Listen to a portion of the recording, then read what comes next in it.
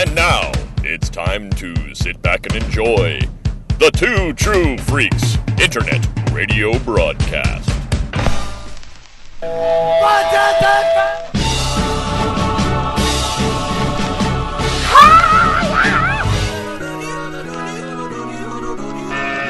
Hey, this is a rock and roll museum. You guys don't belong in here.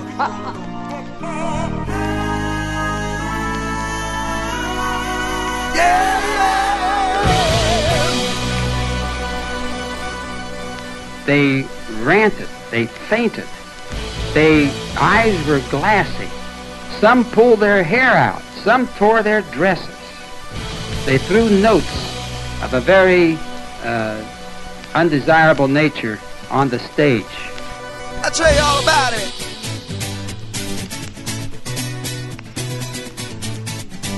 Welcome to Long Play, a podcast where nerds rock out with their spog out.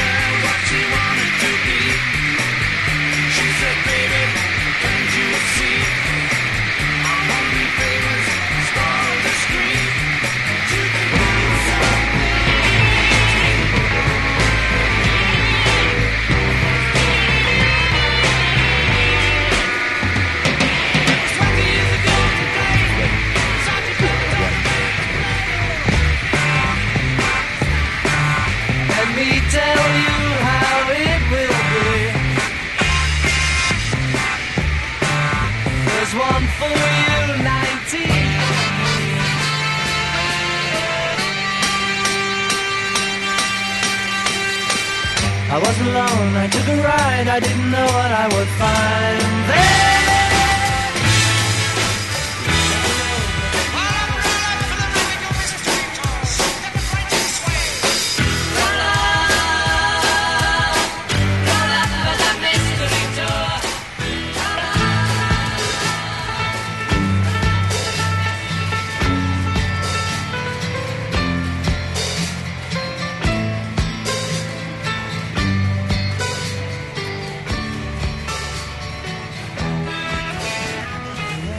Hello and welcome to Long Play. My name is Bob Fisher.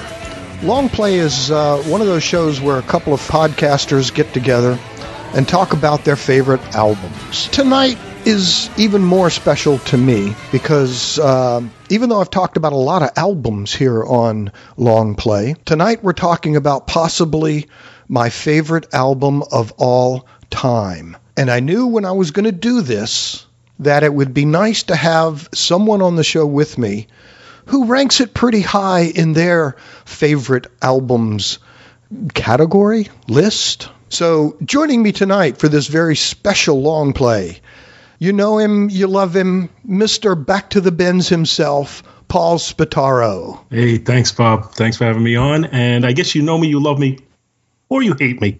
Either one is okay. As long as I'm getting some reaction, I'm good. That's the way it works, I think. Well, I'm really looking forward to this. I am really, really looking forward to this. When we talked, behind the scenes on Facebook and decided to do this, and I guess we should tell them because they've already seen the graphic if they've downloaded, so they know what we're talking about.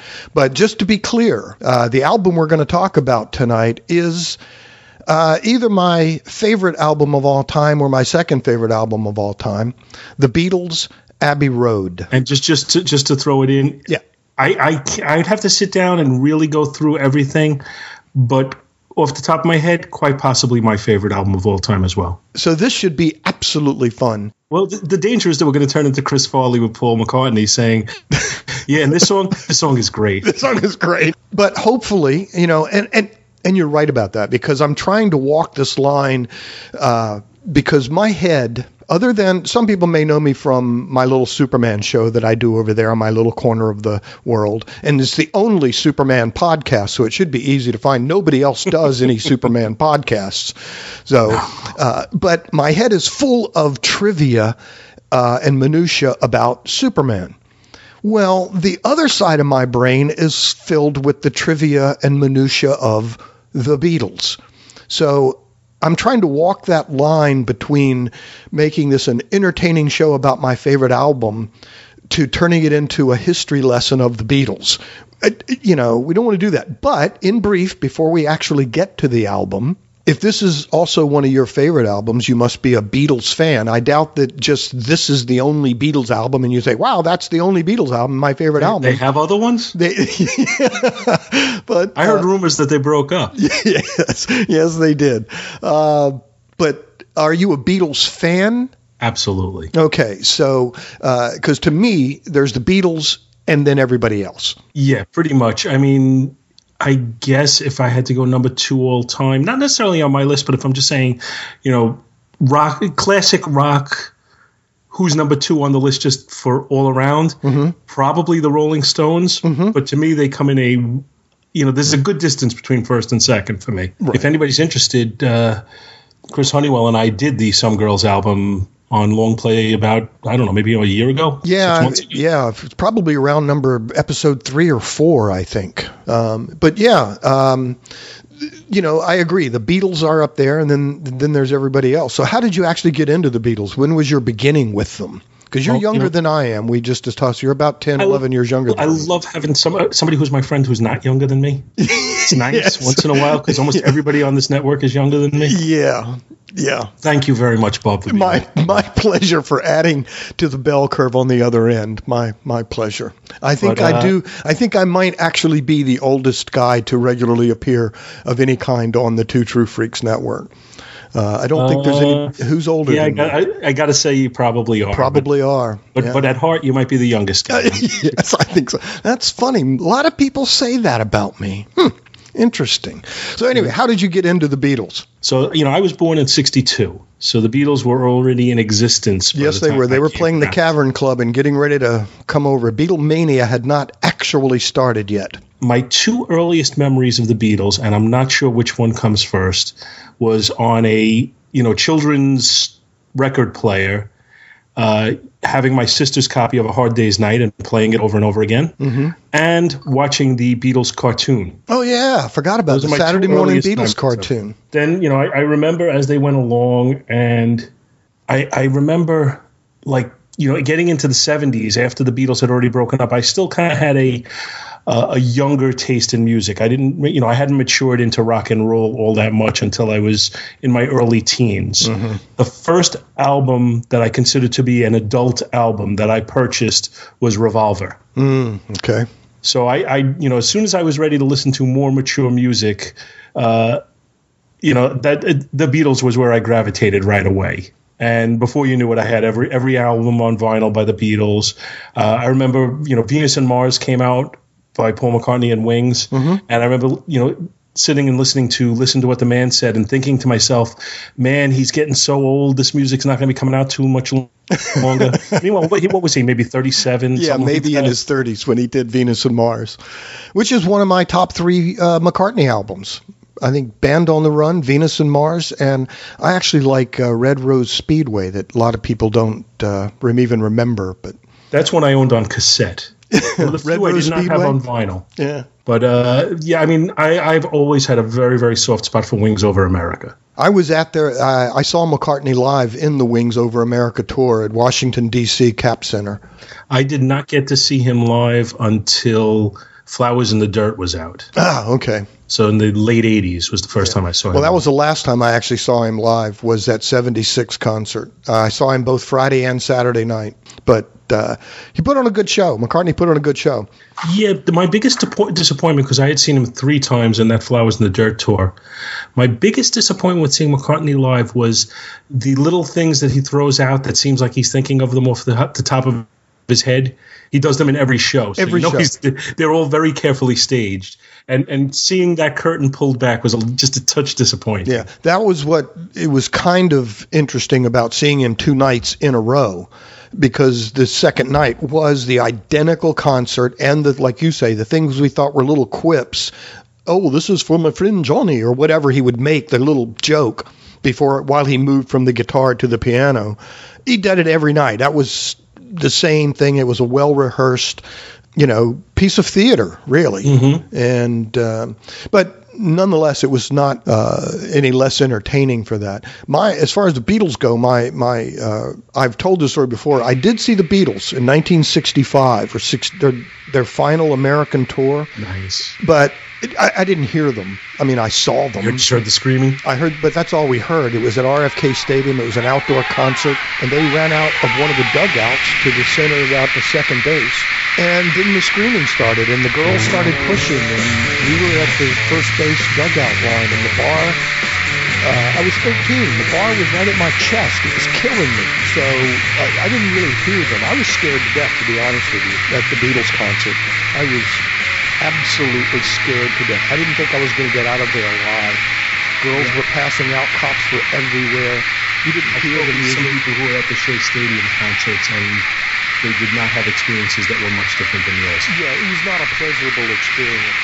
The only thing I can say now is a friend of mine, who is now one of my best friends, he grew up in Alexandria, Washington, D.C. area.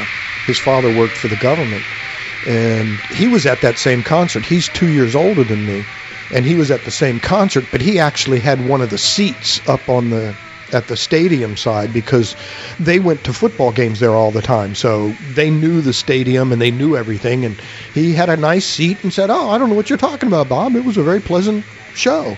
Well, not from my point of view. I was scared to death as a 13-year-old kid. I wanted to get out of there. And as an older concert goer at this point in my life, I want to hear the musician. Yeah, me too. I don't want to go and hear screams, and yeah. I want to sit back and just take it all in and enjoy it. Yeah, me too. Most recent real concert I've gone to was Billy Joel at the Garden, back in October, I guess it was, and very, very pleasant experience at this point. Yeah, me too. I'm like that too. I want to know where I'm going to sit. I want to sit, and get actual seat and be comfortable and listen to the music. My Beatle thing is that I remember on the Sunday night when they first made their Ed Sullivan appearance, and I watched it, I thought, because I was not a big fan of their early "I Want to Hold Your Hand, She Loves You" stuff. It just didn't do much for me. But when I got their first couple of albums, the first album and particularly the second Beatle, well, it was split up. The UK album is different, and if you bought the CD today with the Beatles, it would have what was released in America as Album 1 and Album 2. Yeah, in America, released under the very clever title, The Beatles' Second Album. The Beatles' second album. And off of that album, there was some great rock and roll stuff that they did. That's the stuff. I liked the covers that they did. Please, Mr. Postman. Wait, oh yes, wait a minute, Mr. Postman. Wait, hey, Mr. Postman. Mr. Postman, look and see. Oh yeah, back for me, please, Mr. Postman. Oh yeah, there must be some urgent days from my girlfriend so far away. Please, Mr. Postman, look and see if there's a letter for me. I've been standing here waiting, Mr. Postman, so patiently, for just a card or just a letter saying she's returning home to me. Please, Mr. Postman, look and see. Oh yeah. That kind of stuff. I thought One of my favorites was Kansas City.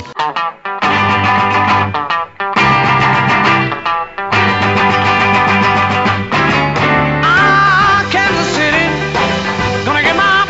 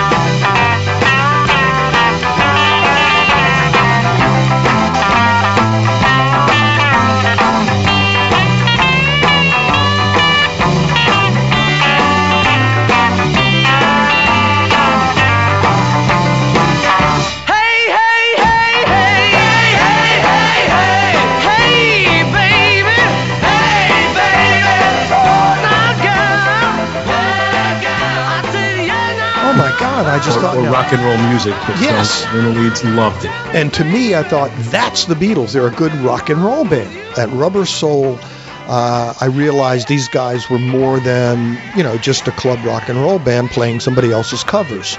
And that's when I went back and made sure that I had Meet the Beatles, With the Beatles' second album. I just bought everything they had. Before Revolver was Rubber Soul, I think, wasn't it? And then then we broke out with Sgt. Pepper. Sgt. Pepper. But, and this is how I want to get into Abbey Road, is because you can't really talk about Abbey Road without talking about first the White Album and the Let It Be sessions. People will think a lot of times, and you can almost do this with any Beatles album, and Sgt. Pepper and Revolver is a good example of that. Sgt. Pepper, the recording sessions, a lot of the songs recorded for Revolver and Sgt. Pepper were recorded during the same recording sessions.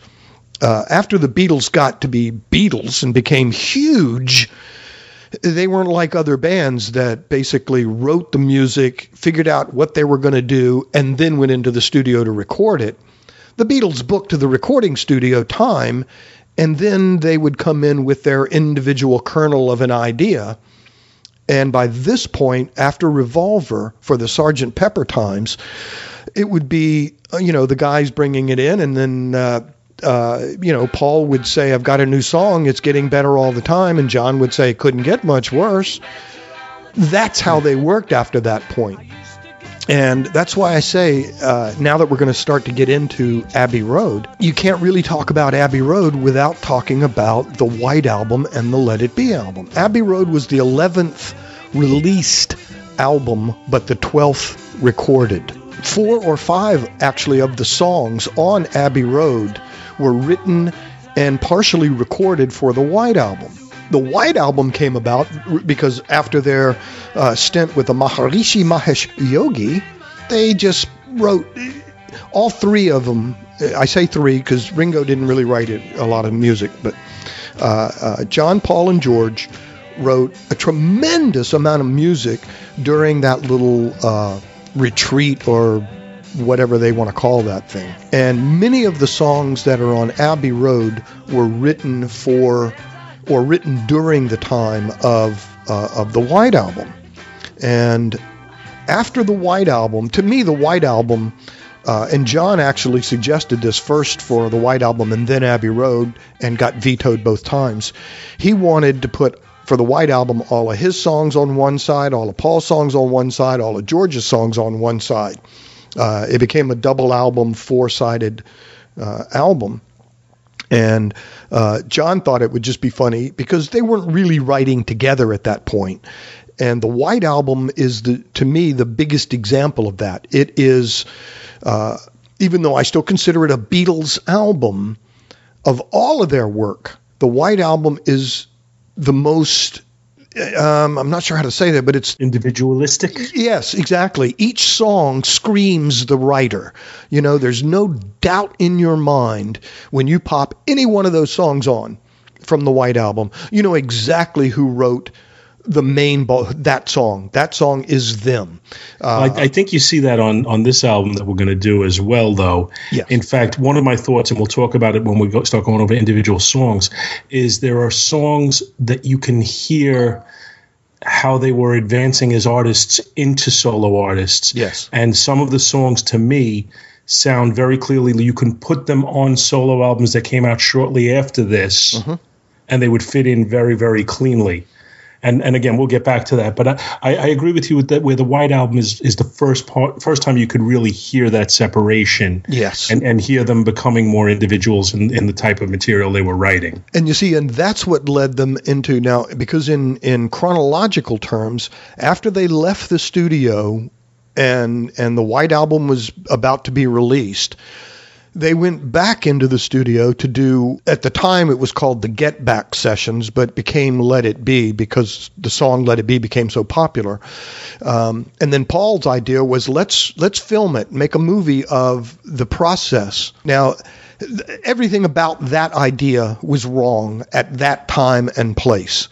To date, the Beatles have never re-released or remastered The movie has never been, Let It Be movie has never been re-released where Hard Day's Night has and Help has. Even Magical Mystery Tour has been redone and has been shown periodically on network or NPR television. The Let It Be movie, and I remember watching this in the theater when it was first released because, oh my God, it's the Beatles. Great. It's studio. It's going to be them live. This is going to be great. And for the first hour and a half of that movie, I'm pulling my hair out. I'm thinking, oh my God, these guys need to get as far away from each other as they can. They don't like each other, let alone want to record with each other. You can hear them fighting. John and Yoko are over in the corner just dancing and carrying on. Paul is being finicky about every note played. Ringo wants to get out of there. He said he was so stoned most of the time he hated the Let It Be movie, the Let It Be session. Everything about it was wrong. If you go back and find some of the bootlegs and watch it and even listen to it, there are parts where you'll hear Paul trying to tell George how he wants a certain thing to go. And George just says, look, I'll play it any way you want. Just tell me how you play it so we can get the hell out of here. So well. Isn't that amazing how those scenes just stick out to us? We remember it. And so that was the Let It Be session. So after they left the studio with the Let It Be session. Oh, and by the way, in that movie, and I want to just put a clean ending to the Let It Be movie, for the first hour plus, like I said, it's terrible. It's hard to watch if you're a Beatles fan. But then the last 20 minutes or so of that movie is where they go out on the rooftop of the Abbey Road Studios and do that, what's become known as the rooftop concert. And then watching that, you go, oh, yeah, that's why they're the greatest band ever. That's why. And just in that 20 minutes of them doing the songs that they were torturing you over while you're watching it, then they play them as a band. And that was the last time they played live as a band, was during that rooftop concert. But before that ever released, they hated everything about it. They shelved the Let It Be recordings, put it on the back burner. Everybody was fighting. Phil Spector had come in to produce it. George Klein was there. I mean, they were having so many fights. Everything was bad. 3 weeks after they leave the recording studio for Get Back, which became Let It Be, Paul goes to George Martin and says, let's do one more like we used to do in the old days. And George Martin said, fine, I'll produce it, but under these rules. And he listed a bunch of rules. And most of the rules were basically to keep John in the group, because by this point, John had unofficially left the Beatles. He was really not doing anything. He was already trying to get the Plastic Ono band together. He had done some home recordings with Yoko. John had already mentally left the Beatles after the Let It Be sessions. He's gone.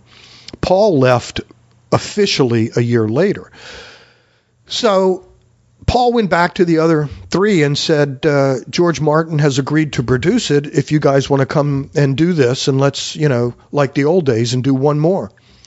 And they all agreed, and without it actually being said, this is going to be the last that we'll ever do it together. In subsequent interviews with them, they all pretty much in their brain thought, this is the last time we're going to do this as the Beatles, at least for a very long time. And they all kind of rose to the occasion and brought, I think, their best foot forward. The end of Let It Be was such an unhappy record, really, even though there's some great songs on it. I really thought that was the end of the Beatles, and I thought I would never work with them again. I thought, what a shame to go out there like this. So I was quite surprised when Paul rang me up and said, we're going to make another record. Would you like to produce it? And my immediate answer was, only if you let me produce it the way we used to. And he said, we do want to do that. I said, John included? He said, yes, honestly. So I said, well, if you really want to do that, let's do it, and let's get together again. And it was a very happy record. I guess it was happy because everybody knew it was going to be the last. But that's really how Abbey Road came. At least 4 of the songs from these recording sessions, the Abbey Road recording sessions, came from the White Album recording sessions that the Beatles didn't want for the White Album. One of George's songs he had started back at the Maharishi time and actually had it for Revolver, and it never made it because George in those days got one token song because you get, short time, and John and Paul were prolific and George was kind of intimidated.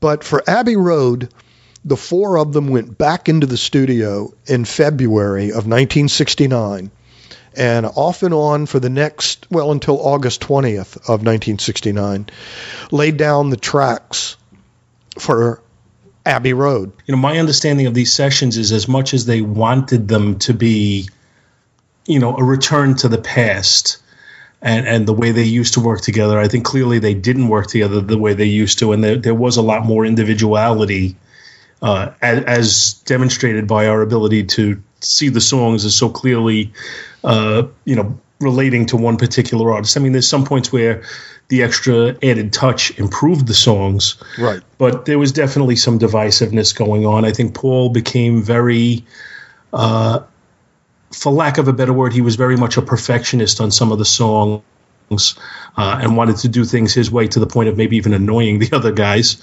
I think John kind of wanted control over things to the point where he and Yoko had been in a kind of a bad car accident shortly before these sessions began, or during the sessions, I'm not sure.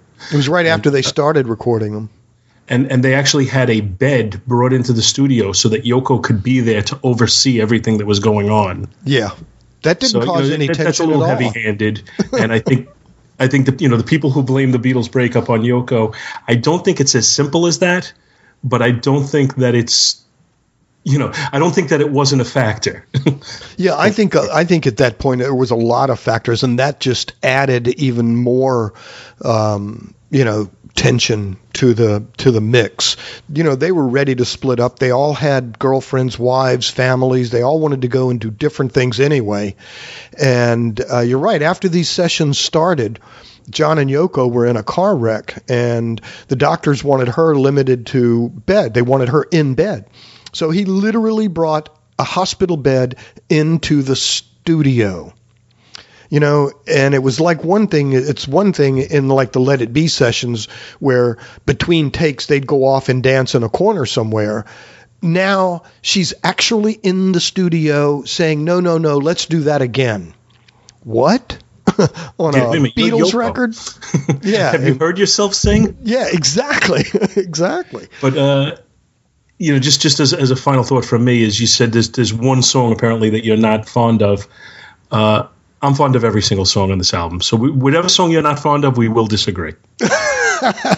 Well, and to say that I'm not fond of it, it's like saying, that, I don't know, I prefer chocolate ice cream to, Rocky Road or something. I still love Rocky Road ice cream, but if they're both sitting on the table, I'm probably going to the chocolate. So me saying that there's one song on here that I could live without on this album, it doesn't mean that I hate the song. And it might be, like I was saying earlier, where I bring a little baggage. I think knowing, it was never really my favorite song on here, but now knowing the backgrounds to it makes me kind of dislike it even more. But right, so when we get to that one, I guess you'll point that out. Yeah, we will. Again, with the history going on, and you're absolutely right, even though they all agreed to George Martin's terms, there was apparently a lot of tension still in the studio, and it was still, John wrote this song, Paul maybe added the bass line or added this line or two there, but then the next one, it would be strictly a George song that they sang harmonies on. There's 4 songs on this album that John had absolutely nothing to do with. Nothing. No background vocals, no guitar, nothing. And then there are songs where all 4 of them are there, and there are songs they did 3-track harmonies of John, Paul, and George doing the harmonies. There's another. So before we get too far down the rabbit hole here, Abbey Road, after they get into the studio, they start going, they start recording, things seem okay. They grab one of the first songs, which is the last song on side 1, but that was the first song they recorded. But then the organizational was done, the after recording session, the session that we think makes this an album as opposed to a collection of singles, falls directly in the lap of George Martin and Paul McCartney. It was post-production that turned this into the collection of good songs into a great album. And since this is really about the album, that I think needs to be, given credit where credit is due. I think you do see some of the genius, and I don't like to use that word too lightly, of George Martin and how he handled producing the Beatles when you compare it to what was done on Let It Be. Yes. Because I just assume, knowing you the way I do, that you have a copy of Let It Be naked. Absolutely. And then you hear the raw tracks without all the production, and you hear how much better it was without the interference. Without Phil Spector's interference. Yes, absolutely. Then you hear this one, and you hear what George Martin did, and what George Martin did is wonderful. Right. And other people will say that, Eric Clapton's the fifth Beatle, or people who played Billy Preston, who plays on this album, who gets credit for other things, is considered the fifth Beatle. No. The fifth Beatle is George Martin. Granted, from day one, the Beatles, John and Paul mostly, wrote the material, but George Martin was able to produce it. He was able to teach them things that when their musical knowledge started to expand and they wanted to write songs like Taxman and the stuff we hear on Revolver and the stuff we hear on Sgt. Pepper, which eventually leads to this, that's George Martin as not a heavy hand. Some critics actually panned Abbey Road originally on its original release for the Moog synthesizer and what they called George Martin's heavy-handed production. That was, to me, kind of staggering that they would think that. This would be a totally different album without what George Martin and actually Paul McCartney did in post-production with this album. We get right to the first song. I say get right to the first song an hour in. Before we get to the first song, yes. should we discuss the first thing that jumps out at you when you get this album, the very, very famous and iconic cover? The cover. Go right ahead. Just for anybody who is listening to this and is not a Beatles fan, this is probably in my opinion, the second most iconic album cover image ever after Sgt. Pepper's. Right. It's the Beatles, all four of them, very simple, walking across the street at Abbey Road Studios in London with the zebra stripes in the crosswalk, all four of them walking across, John in a white suit, George in denim, Ringo in a black suit, and Paul in basically in a suit with no shoes, right? Which lent I don't know how, but it lent some credibility to the rumors that Paul was dead. Well, there's all kinds of it. The pallbearers. I'm not exactly sure how having no shoes makes you dead. Yeah, but apparently there was some religious people said that's how you're buried. You don't really have shoes on. Yeah, but would they get his body out of the ground to to take the picture? But that was to see. And the Volkswagen in the background has 20. The license plate on the Volkswagen is 28IF, 28 if. And that was supposed to be the age he would have been had he lived from that car crash he was supposed to have back prior to Sgt. Pepper. Yeah. Yeah, I know. Again, I got way too much Beatle trivia in the brain. I knew that. I knew that one as well. Yeah, we could do a whole show just on the first of all the fans that started the rumors, and then with Sgt. Pepper's, with them picking up and playing with the rumors. I think intentionally. Oh, absolutely. On the Sgt. Pepper, and then going even to Magical Mystery Tour with John saying he's the walrus when clearly Paul was the wall. It just goes on and on and on and on. It's just staggering how much. And then Glass Onion, the walrus was Paul. Yes, all of that. Yeah. Clearly, I would say like I said, this is the second most iconic album cover ever. And in the current day and age, I don't think that's ever going to be surpassed because now album covers don't have the relevance that they did in years gone by. No, they really don't. And especially at this time period with the Beatles. And it's such a, The nice thing also about the internet is that the other pictures from this photo shoot are online. So you can see them walking across the street. You can see them standing there. You can see them in different orders. Apparently, the entire session only took like 10 or 15 minutes. Yeah, they just did it really quick. It was just, almost an afterthought. We need a picture. Let's go do it. It is probably the single most recreated album cover of all time by fans. Yeah, it's the Action Comics #1 of Beatle album covers, actually. Everybody's done it. And there's even now a live webcam set up pointed at that intersection. You can get online, and if you Google Abbey Road webcam, there's a live webcam right there watching it. That's wild. Yeah, it is. And you probably stay on long enough, you'll find people recreating the cover. Probably, although it's from the camera's up on a pole from a different angle, but it's that intersection, that street. It's very, very cool, very interesting. Actually, I only found that last night. Thinking maybe I should do a research before we recorded, and I'm thinking, what am I looking this stuff up for? This is, And the other thing is, of any album that we can do on long play, yeah, every album I've done, this is my 4th long play, I think, mm-hmm. and every time I've done one, I've sat and I've listened very carefully to the album again to make sure that I, kind of just bone up on it a little bit. Right. This is probably the least I've needed to do one. Yeah, me too. I did a little panic today, and I did listen to it once through, just cranked it up. I was in the house alone, so I just, cranked it. And thought, yeah, it still is a good album, isn't it? It's still a really good album. Forget all the backstabbing and the fighting and what it took for them to get this album recorded. The fact that they did record it, they put the pieces together, and it's just, you can't really go out on a higher note than this. There are some people that say that this guy or that guy should have stopped at a certain point. I think the Beatles as a group stopped at the right time. It's top of the game. We ready to get into the album now? Yeah, I think we've talked enough. We could just make this a Beatles retrospective and not talk any album. But I know. We're supposed to talk songs here. This could end up being the longest long play ever for the shortest album talked about ever.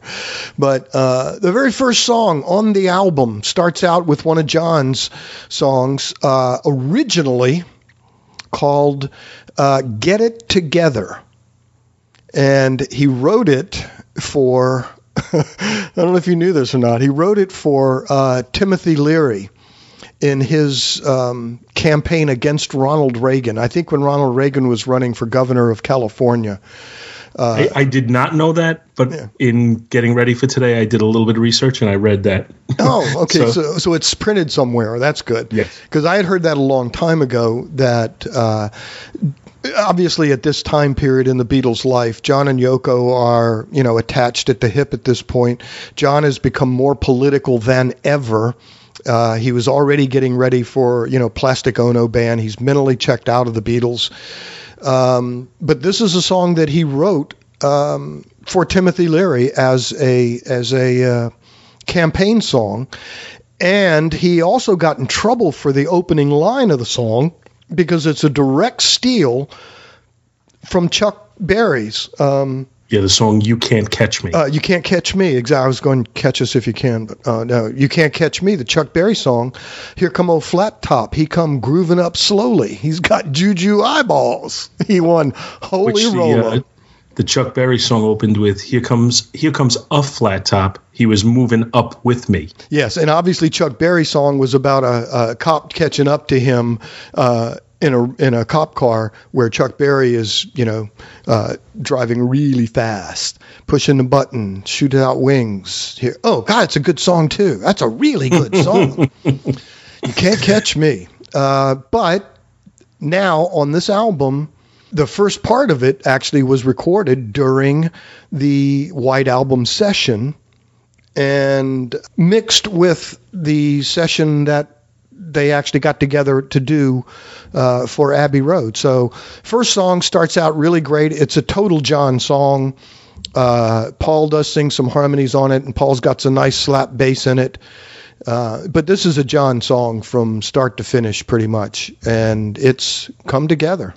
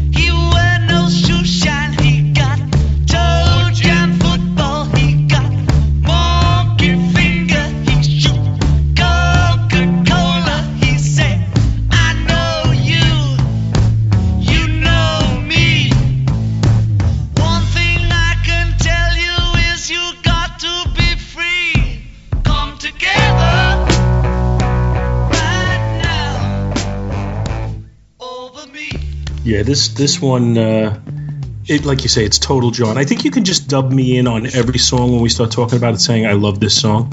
Yes, I think so. I don't think there's a loser on the album. It's a total John song. In fact, there was some slight controversy over it in that Paul wanted to do some live background vocals on it, and John just kind of kept yesing him to death, and then recorded his own background vocals. Yes, exactly. And Paul is in there at some points doing it, but he's really de-emphasized as much as possible. And, you know, like you said, he does have some nice bass lines in here that get a little heavy at some points, but it's a John song. Yeah, this is a total John song.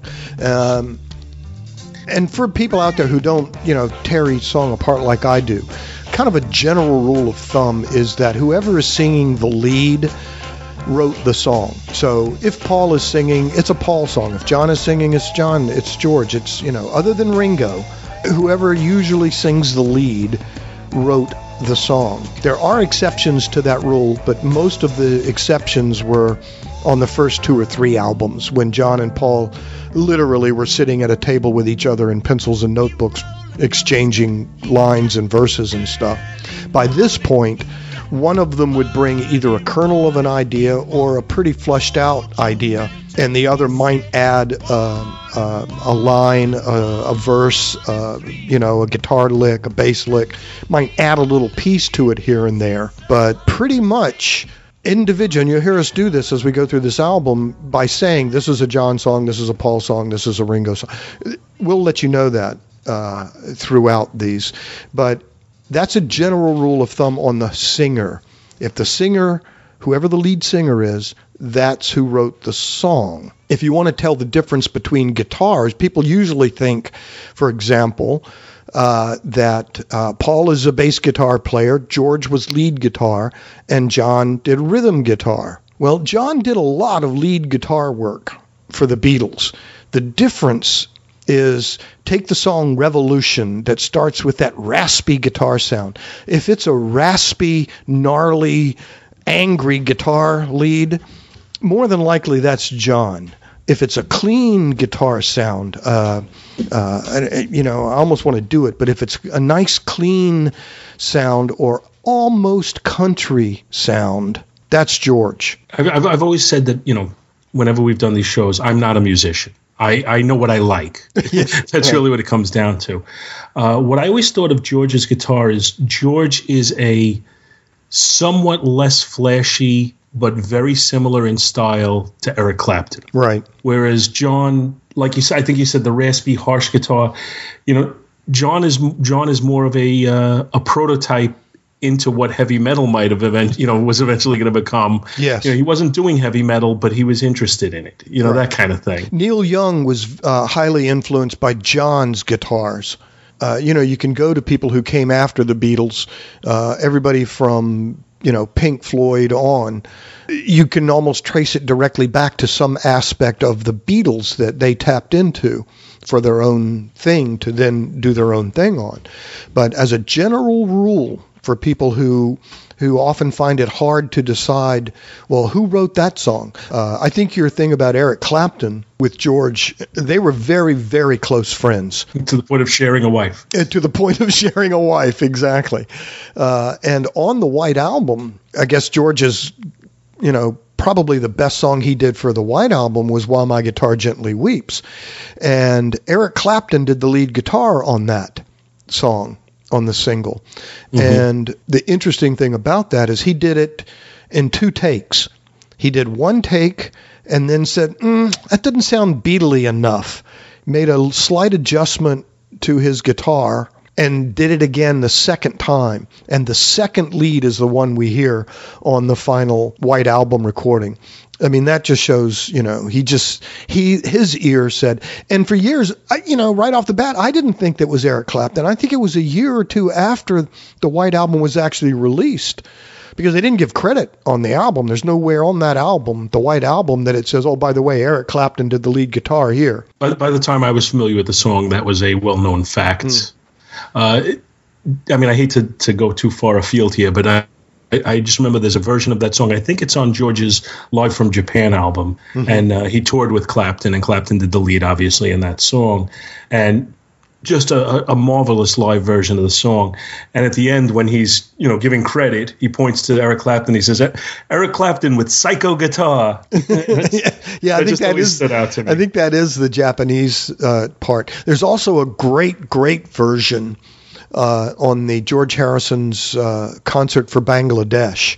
Mm-hmm. And they exchanged leads in that. They go back and forth between Clapton and Harrison. And in that version, you can hear the distinct differences between Eric Clapton and George Harrison, basically playing the same lead, back and forth, talking to each other, basically, with their guitars. And that's a great album, too, for a live album. My brother-in-law was at that concert. I've always been jealous of him for that. Who was there? My brother-in-law. Really? Wow. Yeah, I would have been very, very jealous to be at that concert, because that was one of the first mega super group bring out everybody. And even the Ravi Shankar bit on that is just incredible. Well, from what I understand, there was quite the smell of burning substances going on during that session. You think? Well, that was, back in those days, for those of you who are younger than Bob and myself, when I used to go to concerts at Madison Square Garden in the late 70s and the early 80s, which is when I went to a tremendous number of concerts. Yeah, me too. That was my height of my concert going, was late 70s through the mid 80s. But smoking in arenas and concert halls was not against the rules at that time. Not at all. So you could smoke cigarettes if you liked, but generally, as soon as the lights went down, the smell of cannabis would just overcome you. The blue cloud of thoughtfulness. The second the lights went down. The second they went down. Just take a deep breath. You don't have to smoke anything, and you get high. The contact highs were all over the place. And in fact, there's a beautiful theater here in Richmond called, well, I don't know what it's called now, the Trademark or the Landmark. I don't know what they call it now.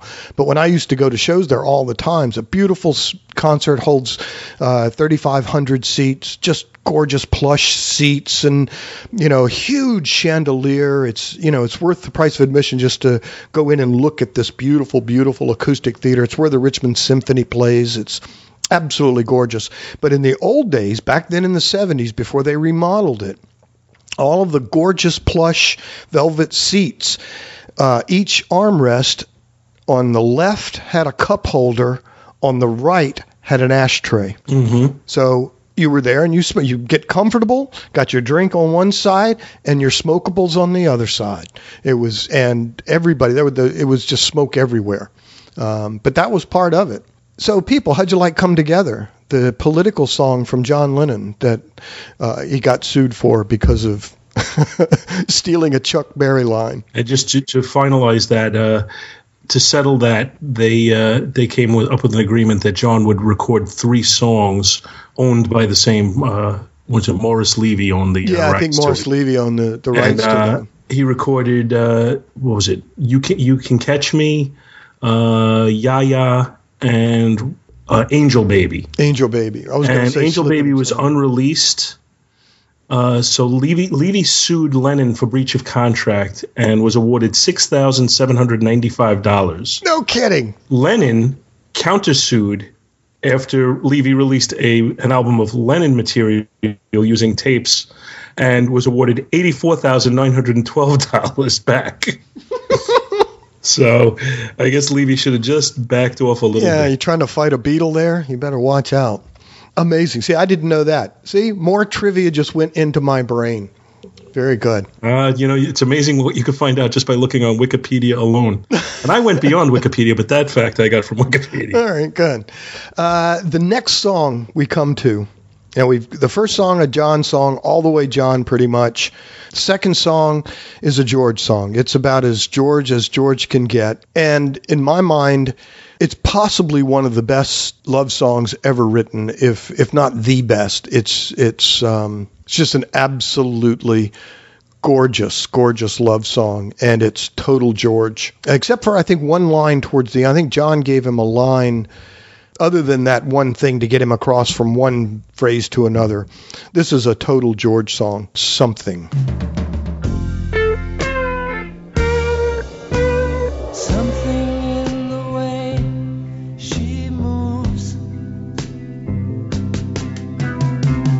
Attracts me like no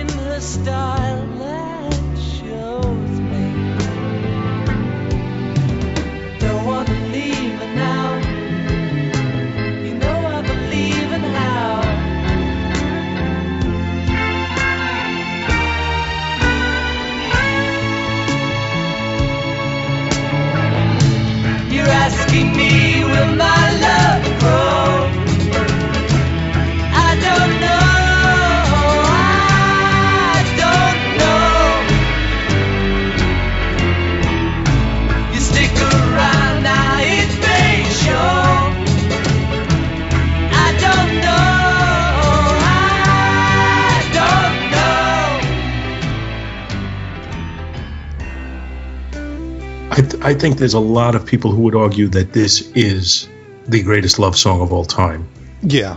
I'm not sure, but I wouldn't dismiss that thought, and I'd have to think hard before I'd come up with one that I'd say I like more. Yeah, I agree. Something in the way she moves.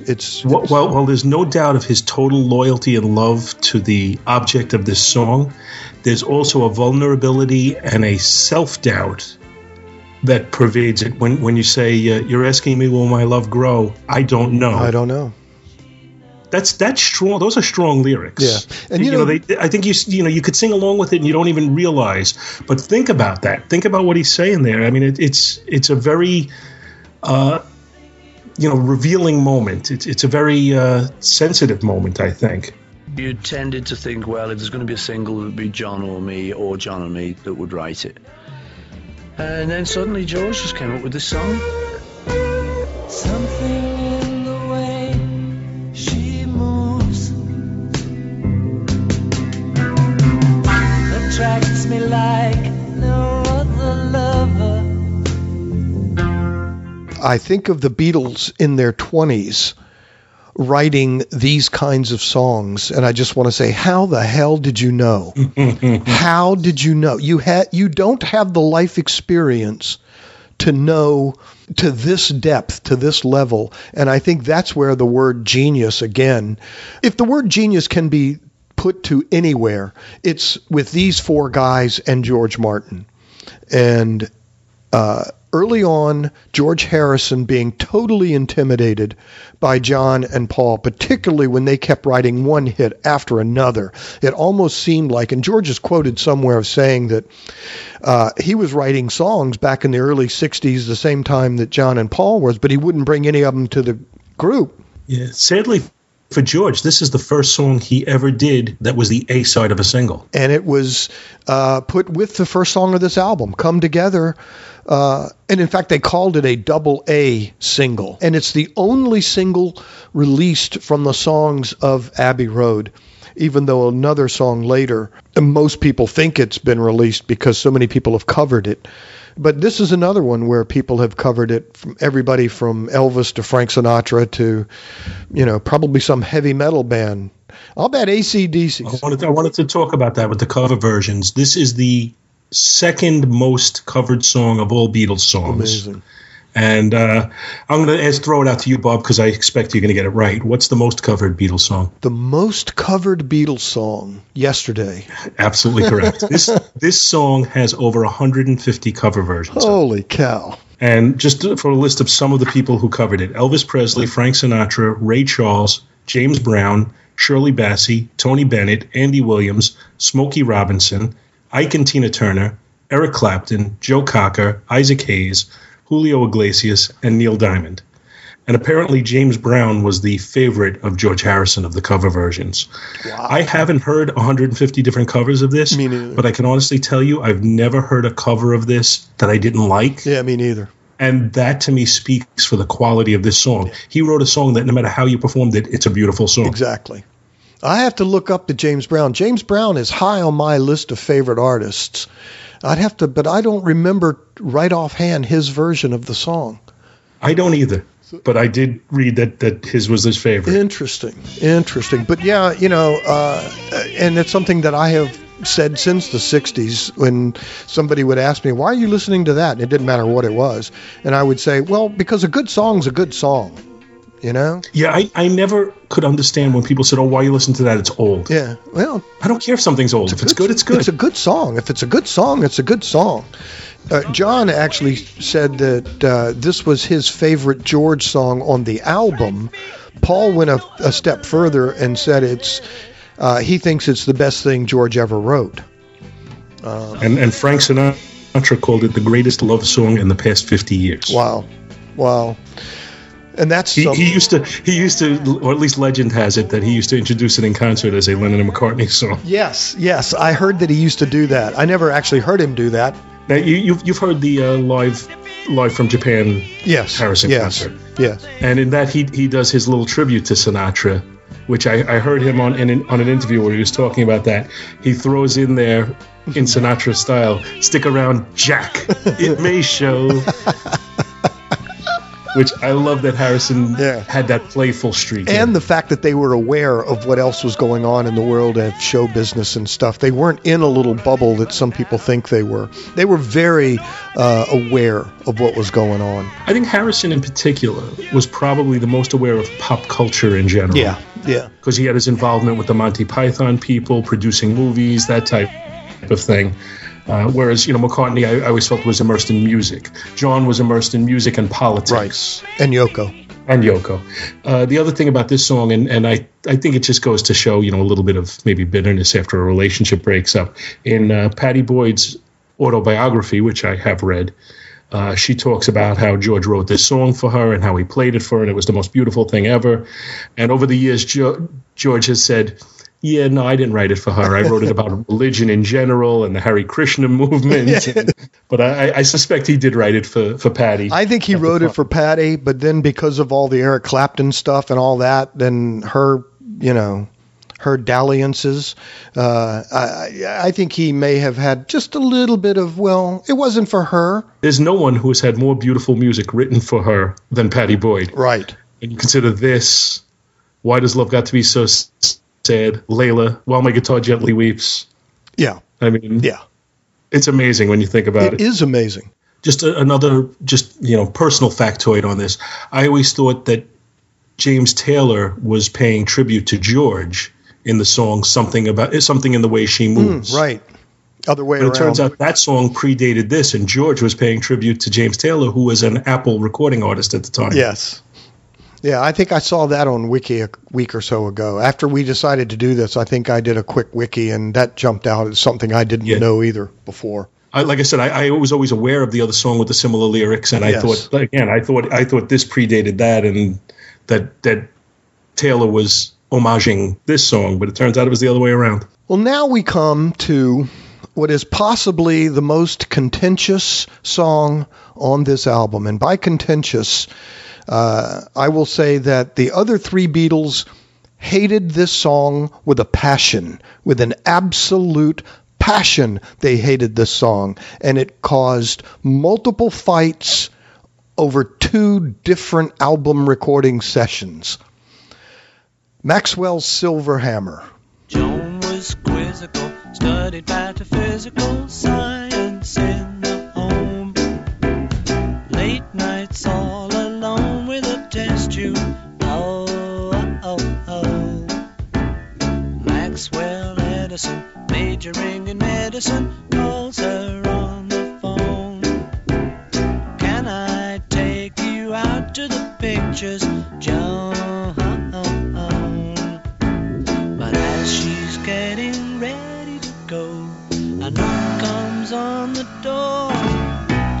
Bang, bang, Maxwell's silver hammer came down upon her head. Bang, bang, Maxwell's silver hammer made sure that she was dead.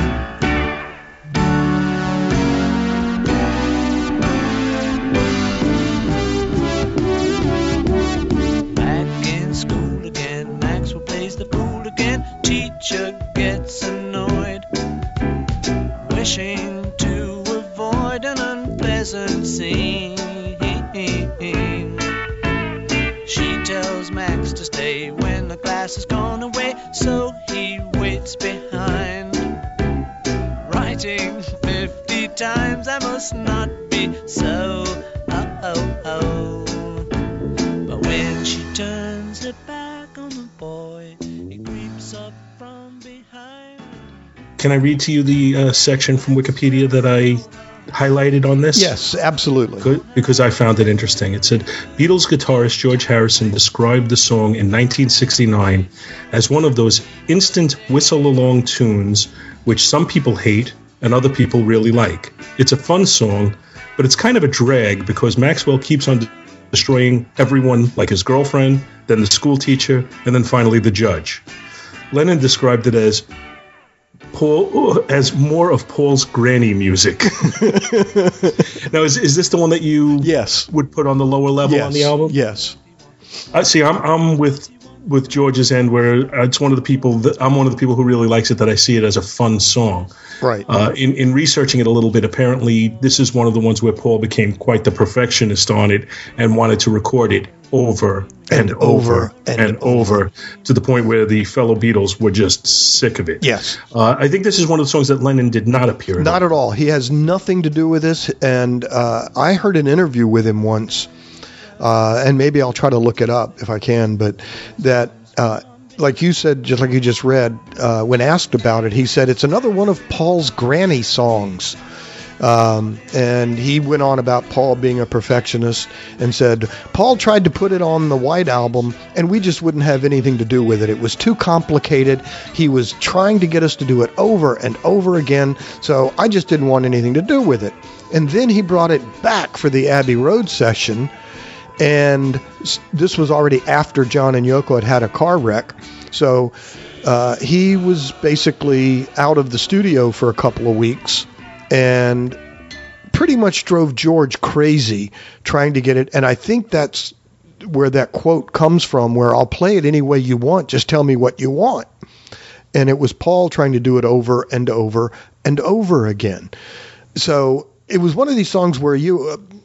early on, I used to love the song because I thought the same thing. What a fun song. And it's got a little dark belly where Maxwell killing everybody. It's kind of fun.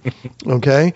But then I started to read about it and I could almost see Paul's attitude, and it just brought back memories of those arguments they were having during the Let It Be sessions. And so it's the kind of the thing where I'm bringing a little bit of baggage with me now that, if it comes on in shuffle mode, it's going to be 50-50 whether I let it play or I skip to the next one. I let it play. So I'm not sure. I go either way. But it is it's like George says, it's very singable. Everybody sings this song. It's also, and mimes the hammer. And mimes the hammer, exactly. Everybody. So I can understand, and that's why I won't cut anybody down anytime, anywhere, any place who says this may even be their favorite Beatles song. Well, okay, yay. I don't think I've ever heard anybody say that. No. Maybe. But I will never be judgmental, I think is a better way to put it. I will not judge you harshly at all. Anyone who says they love this song as one of their favorite, quote, Beatle songs. Although this is, like John said, this is a Paul song. This is so Paul. Oh, no question. There's just, it's just Paul telling one of his little stories again. It's, to me, it's another Rocky Raccoon, but not as clever or as funny. It's, you know what I'm saying? It's another one of those. That's I never thought of it that way, but yeah. Yeah, it's Rocky Raccoon, but I like Rocky Raccoon much better. But Paul has a bunch of these kinds of songs. You could even throw from Sgt. Pepper, When I'm 64, into this category. Uncle Albert, Admiral Uncle Albert, yeah, exactly. So it's nice to know that you actually know some of their solo stuff too. That's cool. Yes, I do. That's cool. I do like that too. Now, the next song is another Paul song, and this one is pretty much totally Paul. There are some background vocals by the other guys, but I guess the really interesting note about this next song is that Paul thought his voice sounded too clean, too pure, too something. So he went back in the alleys at Abbey Road Studios. Apparently there's an alley behind Abbey Road Studios. And he went back behind in the alley and screamed at a brick wall at the top of his lungs, not worrying about any kind of proper diaphragm vocal. He just wanted his voice to be harsh when he sang this song. And not a bad tune. It's actually one of the good old blues type rockers. It's very, very soulful. Very soulful, and it's both John and Paul have a real good, feeling for old blues and old soul. And they each put out kind of rock and roll albums. John called his rock and roll. Paul called his Run Devil Run. Right. And both of those. It was originally released in Russia. The Run Devil Run? States. I had to get a bootleg of it first. Yeah, I think I had a bootleg of it first, too. Great album, though. Great album. Does an old Ricky Nelson song called Lonesome Town on that. Just, God, it's just beautiful. But Paul did that. He could do that. He could channel old blues guys and Little Richard, and he was able to do that from an early on time. And some people cut him down a little bit. They think, well, John is the one that had the harsh voice for others. They both did. They both could channel earlier music and make it their own. And I think in this particular song, Paul is doing just that. He's channeling Sam Cooke or Little Richard or Wilson Pickett or, any of those Who did guys. Try a Little Tenderness? Try a Little Tenderness was that Otis Redding? Otis Redding. Thank you. That's kind of who I hear. There you go, Otis Redding. But in the trivia end of this one is apparently he would only try to record this once a day. If he didn't get it, what he thought was the right recording, that was it. Close up shop. I'll come back tomorrow and try it again. Yes, because back to his perfectionist. Yes, because he was putting so much strain on his vocal cords to do this. And then even then, when knowing how much he tried to get a raspiness to his voice, it really only shows up in a couple of places that you can actually tell, there it is. It is really, really raspy.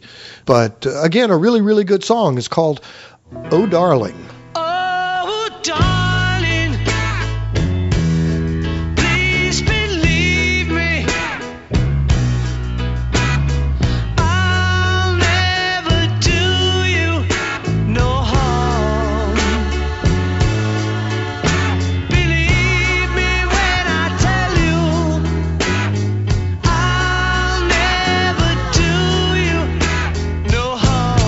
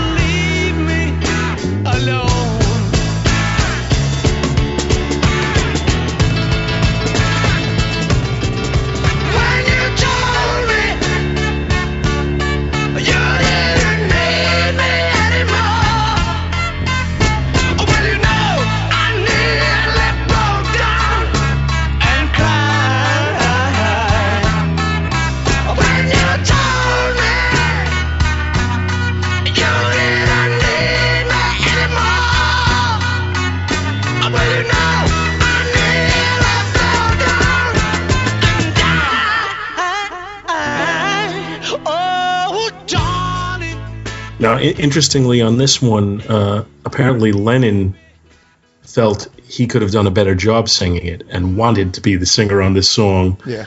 But only relented because it was Paul's song. Paul wrote it. Paul wanted to sing it. Yes. But he did feel in his heart that this song was more suited to his style of singing. Since I've read that, because I was unaware of that until I was doing some research for this broadcast, I've listened to the song several times. And while I think John could have done the song justice, I don't think he would have done it better. Yeah, it'd be a tough call. I'd like to hear John's version of this. I would love to hear. I'd like to hear that. I meant to ask you, push come to shove, John or Paul? I love them both, and I hate having to choose because. The whole thing is loving one, picking one over the other doesn't mean it has to be mutually exclusive. Right. So if I had to pick one or the other, I've probably been. Here's the thing is, there's probably songs by John that I like more than the songs by Paul, but there's probably more songs by Paul that I like a lot. Mm-hmm. I can do that. So if I were to take my absolute favorites, John would probably dominate the top 20 more than Paul would. Right. But if I went to say the top 50, there's probably more Paul songs in there than John. Mm-hmm. You're probably right on that. So it's a tough call. Well, when I'm ever asked that question, I immediately, without hesitation, say John. And then about a nanoseconds later, I'll go, but. But for me, it's John. But I probably listen to Paul.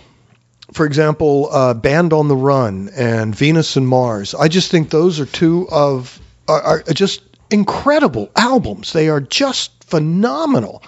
Band on the Run, John actually said, if you want to hear a Beatles album, go listen to Band on the Run. It's kind of a spiritual successor to the theme albums like Sgt. Pepper's. Yes. But you want to hear a real Beatles album where Ringo sings all of the songs, get The Greatest.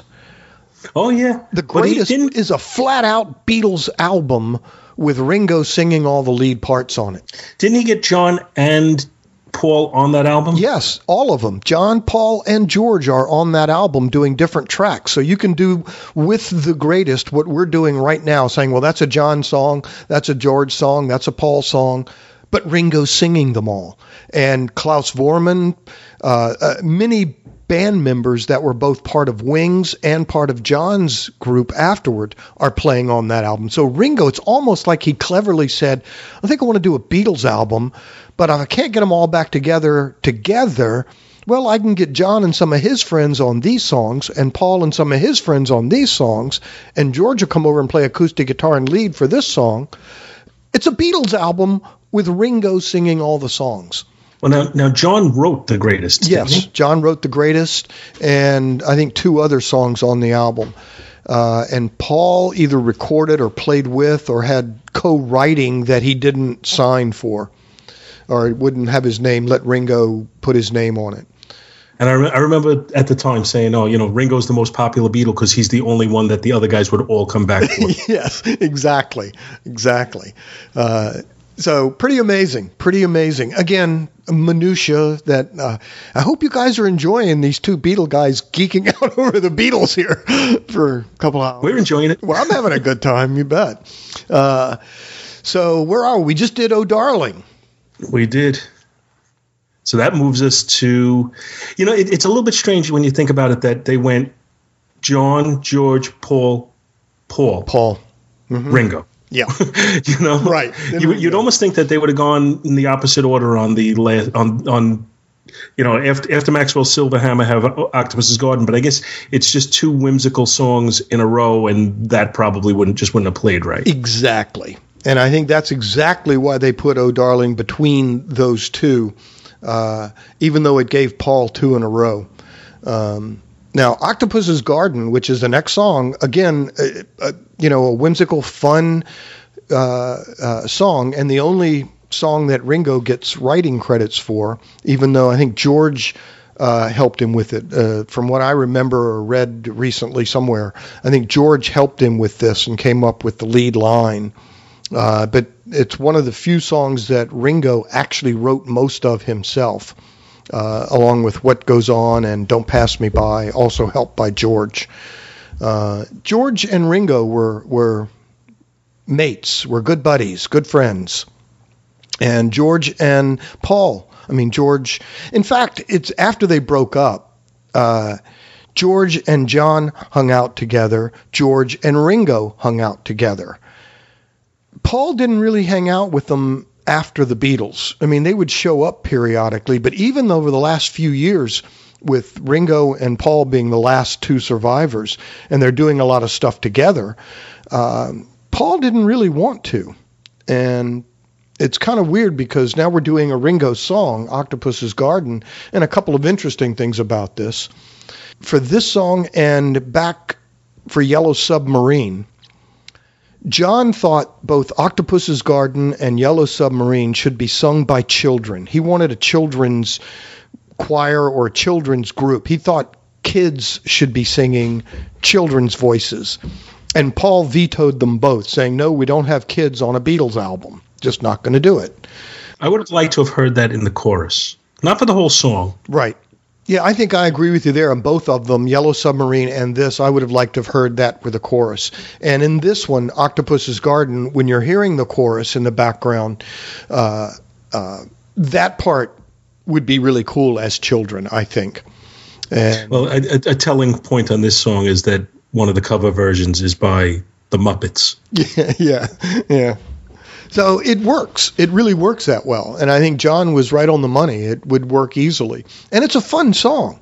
And again, kind of, hiding the fact that it's kind of serious. It's Ringo kind of saying he'd like to be anywhere but where he is now. And An Octopus's Garden seems like a really nice, safe, wonderful place under the sea to be. And based on my research, again, a lot of Wikipedia in here. Doing research.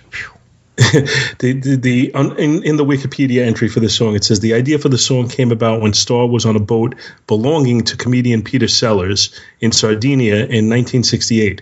He ordered fish and chips for lunch, but instead of fish, he got squid. It was the first time he'd eaten squid, and he said it was okay, a bit rubbery, tasted like chicken. The boat captain told Starr how much octopuses travel along the seabed picking up stones and shiny objects with which to build their gardens. And that's where the song idea came from, apparently.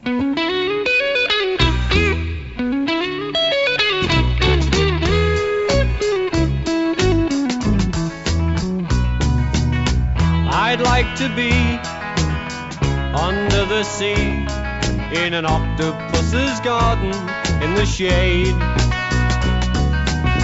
He'd let us in, knows where we've been, in his octopus's garden in the shade. I'd ask my friends to come and see an octopus's garden with me. I'd like to be under the sea in an octopus's garden in the shade.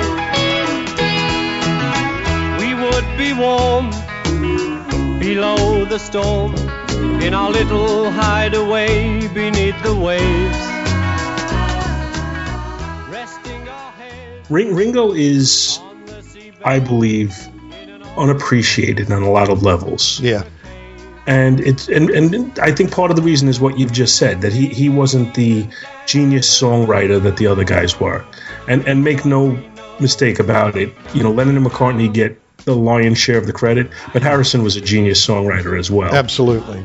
But Ringo, apparently, and again, I am not a musician, but I've read several articles about this, where Ringo, especially as a left-handed drummer, playing a right-handed drum kit. He never changed the drums over to be left-handed. Yeah, and that he was revolutionary, and that he did things that other drummers cannot repeat. Absolutely. Even though it sounded like a simple rhythm. And we're going to get to it much more on the penultimate song on the album. Right. But he did things that other people couldn't do, and I think they didn't really... from everything I've read, the people who actually know how to play the drums and the people who know music have an appreciation for him that the average layperson, such as myself, may not be able to appreciate. Well, I have always been a fan of Ringo's drumming.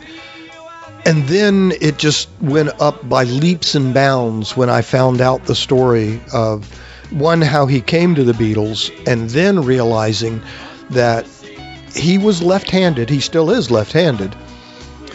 But because he played with so many bands, he was like the it drummer to get with your band in the early 60s in London and England and where these guys were coming from, right? Liverpool, he was it. And it's a really funny story. When they were going to approach Ringo for the first time to ask him to play with them, they went into this club where Ringo said, "Yes, come over. I'll be at so-and-so club at a certain time." I'm really resisting trying to do Beatle voices here because all my Beatle impressions come from Yellow Submarine or the Beatle cartoon show, so it does not really sound like the real Beatles. But Ringo apparently said, "Yes, come over and I'll talk to you." And they went to meet him for the first time, and they were totally intimidated by him because John, Paul, and George were beer drinkers playing the Cavern Club, playing dingy dives and, getting their act together, basically playing covers of everybody else.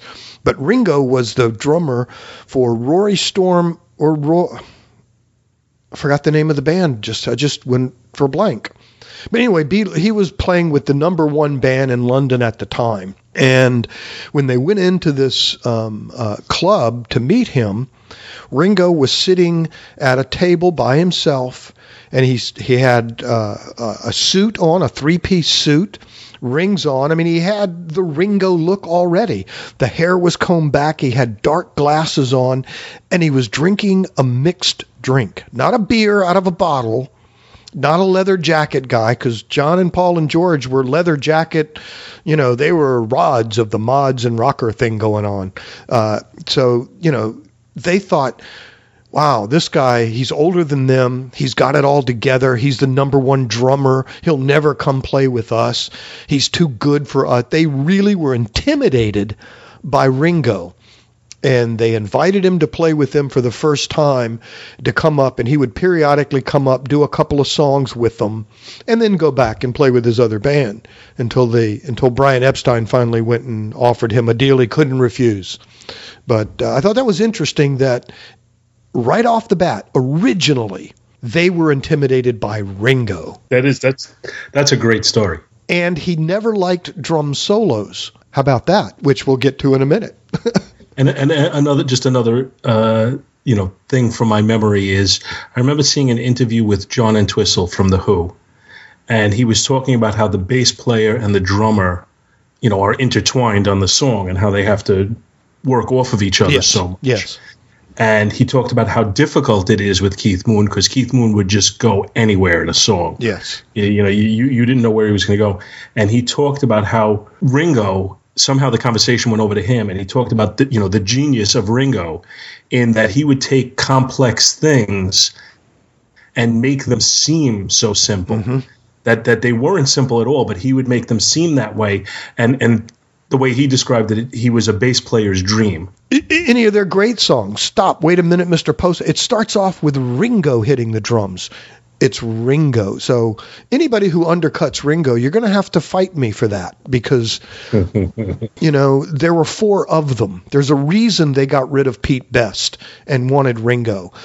Pete Best was better looking. He was all showmanship and all this other stuff, but he wasn't the drummer that Ringo was and is to this day. I saw him on TV not too long ago promoting. He's got a new album out. Well, new now. It's 3 or 4 months old now, I guess. But the sucker will still do concerts. He's 74 now, I think. And he's still doing, almost a 90-minute show. One of my best friends went to see him 2 weeks ago. Did he? Oh man, I'd love to go see him. Said it was awesome. I'll bet in fact, he took a little footage with his camera, video footage, and posted it on Facebook. Oh, outstanding! Because just fun stuff. Yeah. I really do need to see him before he decides to stop touring. Okay, back to Abbey Road, and we're almost ready to end side one of what used to be vinyl. With an 8-minute song. 7 minutes and 44 seconds. I Want You, She's So Heavy.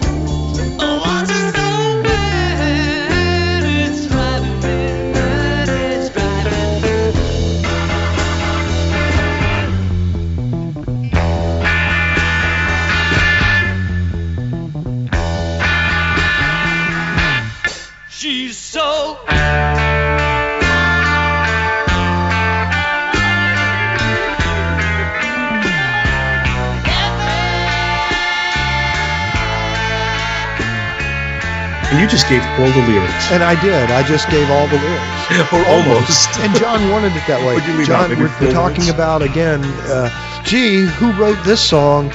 It's, almost 100% John. John is also doing the Moog synthesizer. George bought a Moog synthesizer. It might have been back in Revolver days or Sgt. Pepper days, and they rarely used it. But Abbey Road has a lot of Moog synthesizer on it, with sound effects and swishing sounds and organ sounds, and a lot of times that's John doing it on the Moog synthesizer.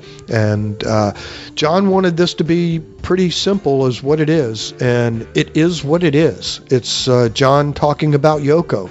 I want you. And in this term, she's so heavy.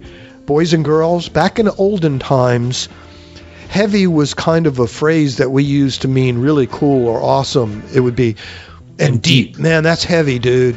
That's really heavy, man. That was even before dude. It was man. Man, that's heavy.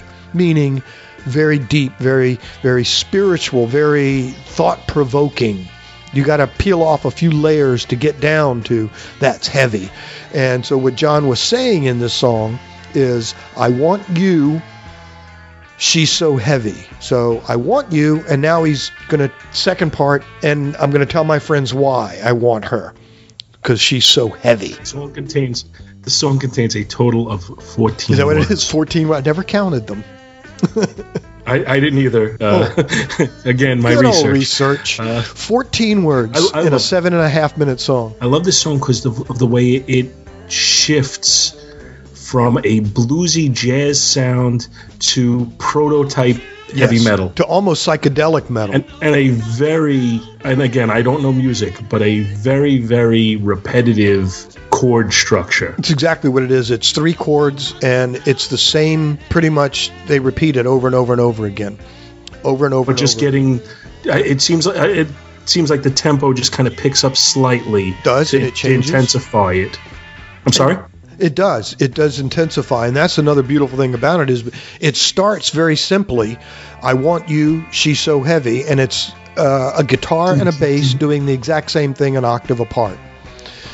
But then it builds, and then he brings in the Moog synthesizer for background sounds, and all of this other stuff is happening, but the same rhythm, the same structure just goes on, but it builds, and it builds, and it builds, and it builds, and it builds, and then it stops. Which is also revolutionary for just to end. And again, this is in the days where albums had 2 sides. Yeah. This was the end of the first side. Yeah. And it builds to that crescendo, and it just ends. Just stops. And if you're sitting there in your house, when that happens, then you hear the needle run to the end of the album, lift up, and it ends. Because, this album, by the way, I like to listen to stuff through a good pair of studio quality headphones, and this album in the headphones, it'll blow you away, and that's why I really like listening to it now with modern technology, because you don't have to get up and turn the album over after this song. This was also John. This is very, very John, the whole thing. And it was actually, he's the one in the studio listening back, went to George Martin and said, stop it right there, cold. It was John's idea to end it cold. And I talked earlier about how you could hear, how they were developing into solo artists. Mm-hmm. And this song could easily go on one of John's solo albums. It could have fit on any of his first 2 or 3 solo albums. This song would have fit perfectly right on that. Both a great solo John song, but it's quintessential Beatles. This is Beatles kind of pushing that envelope between blues, rock and roll, psychedelic rock and roll. What is this? It's almost Cream. It's almost Humble Pie. It's almost, stuff way before any of those other guys. And it's amazing when you think about it, because it's one of the most simple songs lyrically and musically. Yes. So simple that myself, who has no musical background, can hear the simplicity of the notes. And yet that's the genius of it. Yes. And it's gone on to be a very influential song, despite its simplicity, or more likely because of its singles. And a great way to end side one. They were two distinct sides, and this album has a distinct side one of individual songs, differs from side two. Mm-hmm. Well, except for the first song of side two, could easily have been on side one. Easily. And it could also be in any one of George's first solo albums. It would absolutely fit right in on All Things Must Pass. All Things Must Pass, exactly. It would fit seamlessly on there.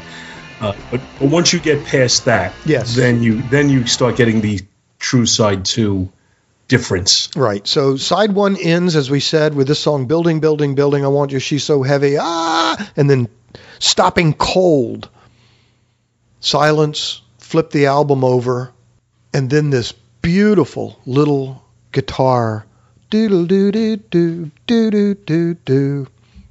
Absolutely perfect way to start side two.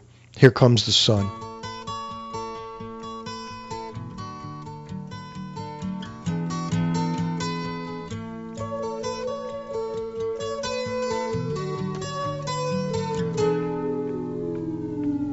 Here comes the sun, doo-doo. Here comes the sun, and I say it's alright. Little darling, it's been a long, cold, lonely winter. Little darling, it feels like years since it's been here. Here comes the sun. Here comes the sun, and I say it's alright.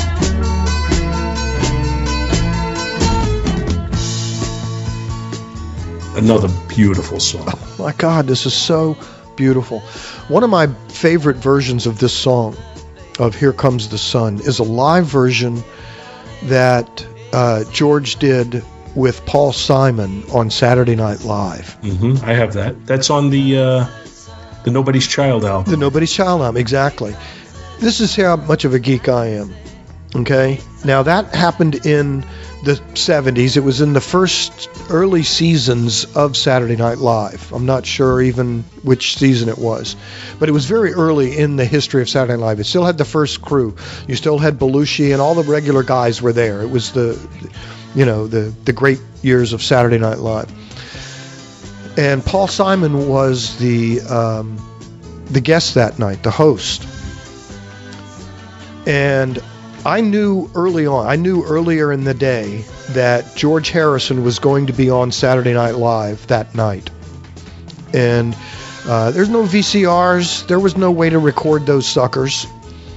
I had a little tape recorder, a little cassette tape recorder. And I taped the microphone to the speaker of my TV set.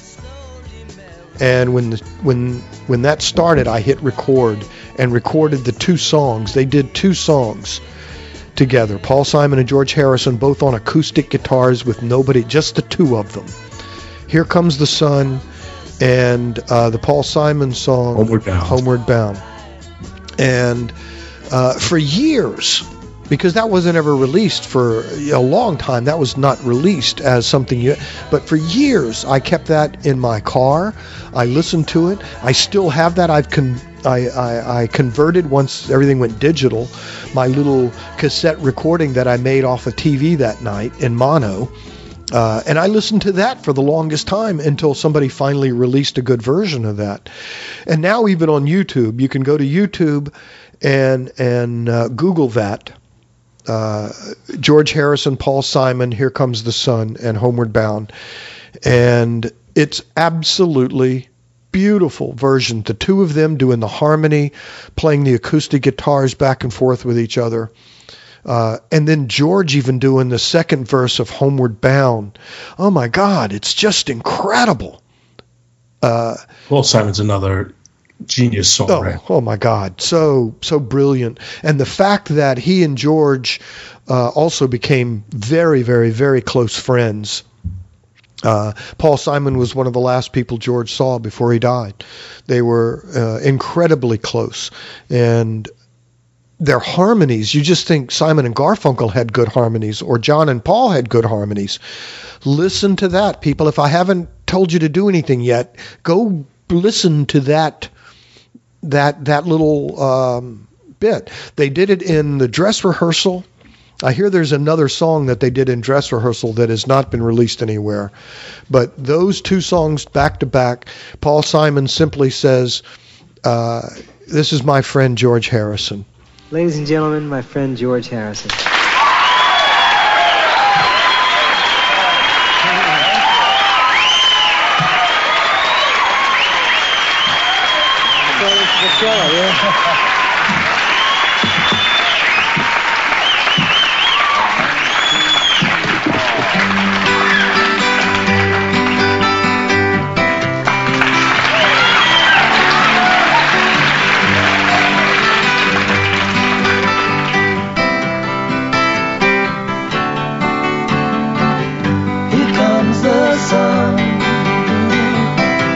Comes the sun, I say it's alright.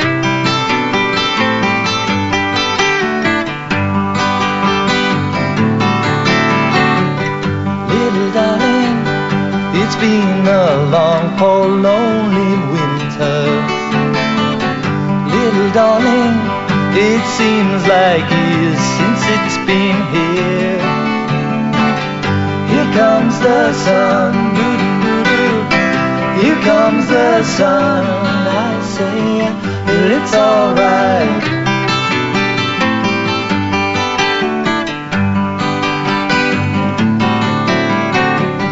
Little darling, the smiles returning to their faces. Little darling, it seems like years since it's been here. Here comes the sun, doo-doo-doo. Here comes the sun, I say, well, it's alright.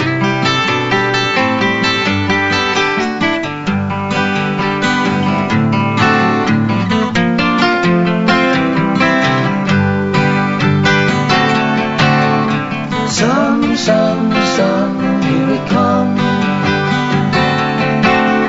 Sun, sun, sun, here it comes. Sun, sun, sun, here it comes. Sun, sun, sun, here it comes.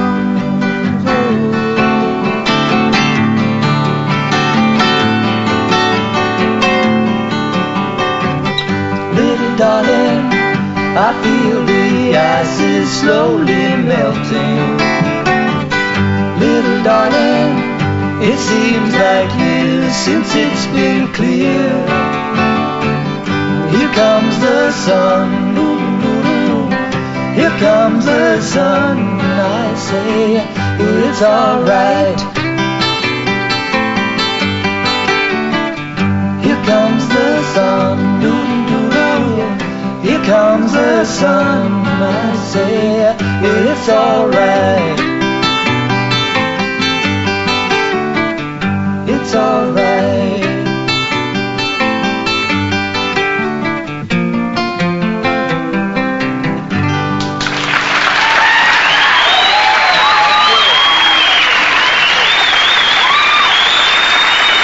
Nice. Thank you.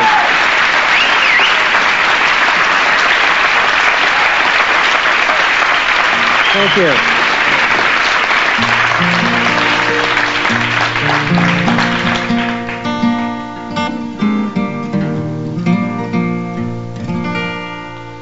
I'm sitting in the railway station, got a ticket for my destination.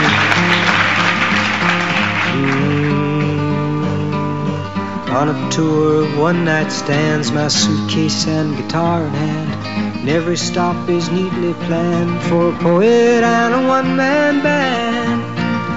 Homeward bound, I wish I was homeward bound. Home, where my thoughts are escaping. Home, where my music's playing. Home, where my love lies waiting silently for me. every day is an endless stream of cigarettes and magazines. Ooh. And each town looks the same to me, the movies and the factories, and every stranger's face I see reminds me that I long to be homeward bound. I wish I was homeward bound. Home, where my thoughts are skipping home, where my music's playing home, where my love lies waiting silently for me. Tonight I'll sing my songs again, I'll play the game and pretend. But all my words come back to me in shades of mediocrity, like emptiness in harmony. I need someone to comfort me. Homeward bound, I wish I was homeward bound. Home, where my thoughts escaping home, where my music's playing home, where my love lies waiting silently for me. Silently for me.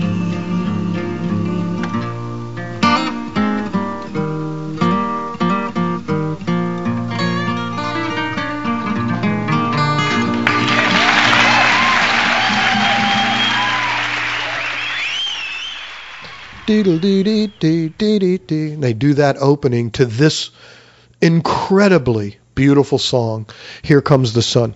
A little quick history.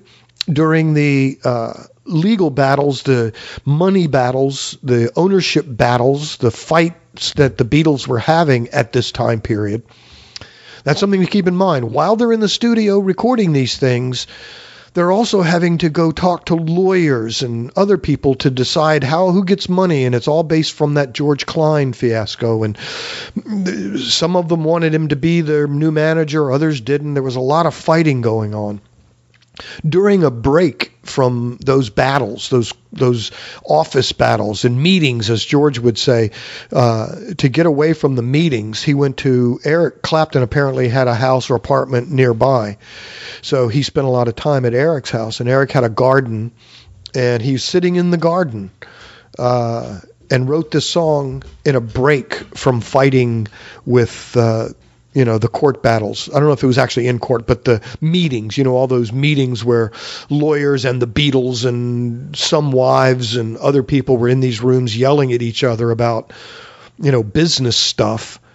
In the studio, he's recording this beautiful, beautiful song, which was written from a break from those fights in Eric Clapton's garden. So, and one of the most optimistic tones of a song ever. I know. And it's written out of frustration. Yes. Absolute so it frustration, but, anguish. But to me, the part of the song, when I think about it, it almost gives me goosebumps sometimes when I think about it, is when it starts to build up with that optimism and the hand clapping comes in. And just, it's just such an upbeat. George Harrison had such, at least in his songwriting, such a wonderfully optimistic view on life and God and just existence. And it comes through in this song so well. Yeah, absolutely. And it's just, it's like one of these songs that just makes you happy to be alive. I'm sure I'm overstating it, but it is. It is, but it is. It's a very hopeful, optimistic, and that again is why I think it's even more special how beautiful this song is, how optimistic, how hopeful this song is, because he just left literally minutes before jotting this song down in Eric Clapton's garden. Left a bitter, bitter fight with his closest friends on the planet. This song, again, starts the second side. And, it fits so perfectly with the rest of this side. This side 2 of this album, is possibly the best side of music ever recorded anywhere, anytime, any place. And then especially when you realize how it came together. And this is no exception. Here Comes the Sun. Just a beautiful, optimistic song. It's George Harrison. John is doing some with him. They're all doing the clap. All four of them are on this song, which also makes it very special. Yeah, just, it's another one of these songs that I risk falling into Chris Farley territory, because I just want to just say it's just great. It's just great. It's just great. It is. It's one of my all-time favorite songs. It's put it that way. Yeah. On possibly my all-time favorite album, it's one of my all-time favorite songs. Yeah, I can agree with you. It's one of my all-time favorite songs on possibly my favorite album of all time. And again, it leads off this album so perfectly and goes right into the next song. The post-production, after all these songs are recorded, the basic layout, the basic organization of what follows what and how does it follow is 1, George Martin, and 2, Paul McCartney. And this next song, I think, is one of John's beautiful songs. It's one of his, we can say, yes, Something is a beautiful song. Here Comes the Sun is beautiful. And then John says, well, I can write a nice melody too. And the next song after that, second song, side 2, is Because.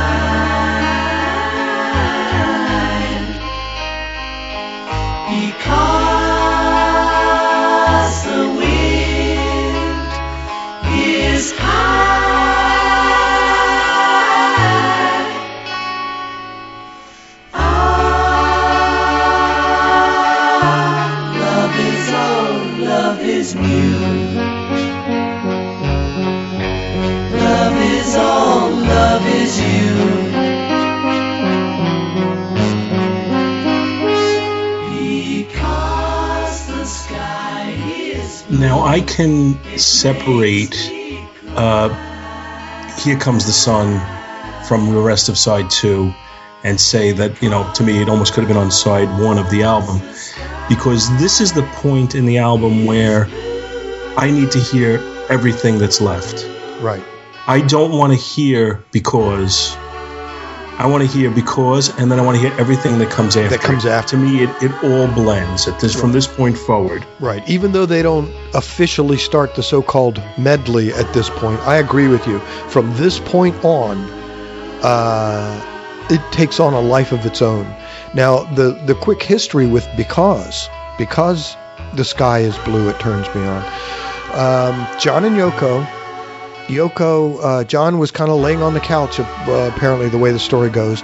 Yoko was at the piano playing Beethoven's Moonlight Sonata.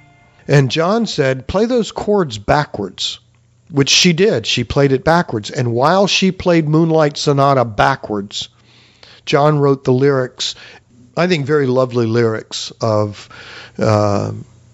talking about why he's in love and stuff. And that's another thing. A lot of people will say, well, Yoko ruined the Beatles or whatever. I'm sure she had a lot to do with it and, irritated a lot of the other guys. But I'm not sure John would have been John without Yoko after a certain point. I agree with that. I think that's a fair point, and I think she had a tremendous amount of influence on his creativity. She helped to release some of his creativity. Yes. That said, in John's solo albums, I will generally play the John songs and skip over the Yoko songs. Yeah, but Double Fantasy still makes me cry.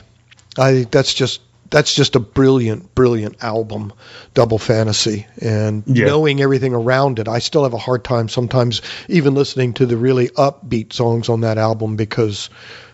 I remember I was in Manhattan shortly after John was killed, and I think we went to Rockefeller Center to the skating area. Yeah. And we were walking through Manhattan afterwards, and there was a limousine stopped at a red light, and it was Yoko. Oh, man. And I just remember, like people like looking in and everything, and I looked in, and I made eye contact with her, and I just waved, and she waved back, and that was it. That was my whole encounter with her. But she waved back to me, and You've actually made eye contact with Yoko Ono. Yeah, I thought that's good enough. That's all she needed to do. That's it. And for all the criticism she gets, it actually felt very nice at the time. Well, I took this philosophy early on when people, in real time, in the late 60s, when John and Yoko became an item, and everybody, the newspapers were hating him. Everything was just, oh, she's ugly, she's terrible. How could he leave his gorgeous blonde wife for that ugly? I mean, they were ruthless to this woman. They were terrible. Well, I took the attitude, because I was such a fan of John Lennon, I thought, if that's the woman he has chosen, that's the woman he wants, that's the woman that makes him happy, that's the woman that's opening up his creative juices, more power to her. Go for it. I totally disregarded all of the negative stuff right off because I had so much respect for John. That woman completes him. And if that's the way he feels, then I'll have nothing to say negative about her. Now, the song Because is followed by another really good song in which some people will also say starts the medley, but it doesn't. Mm-hmm.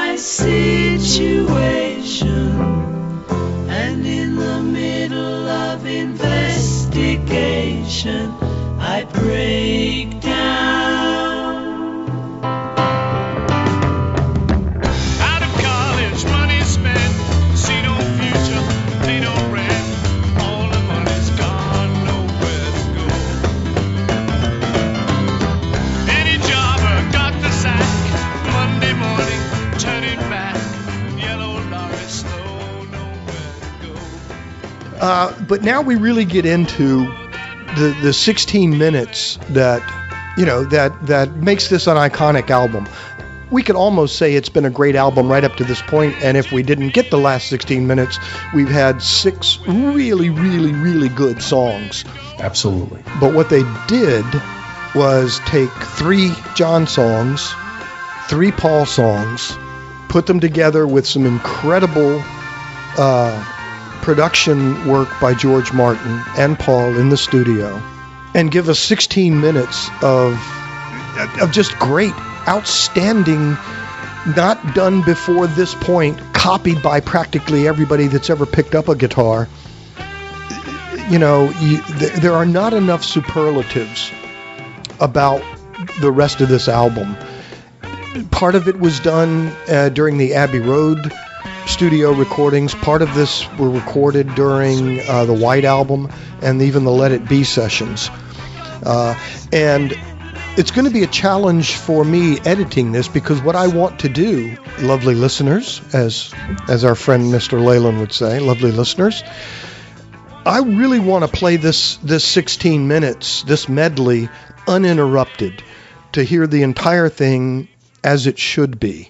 I think that's a good goal, but I think ultimately you're going to have to break it up. Got to break it up. And we got to tell the listeners, you know what? You really do need to listen to this whole side uninterrupted. Uninterrupted. You need to put this on. After you're done listening to us talk about each song, go get this album if you don't already have.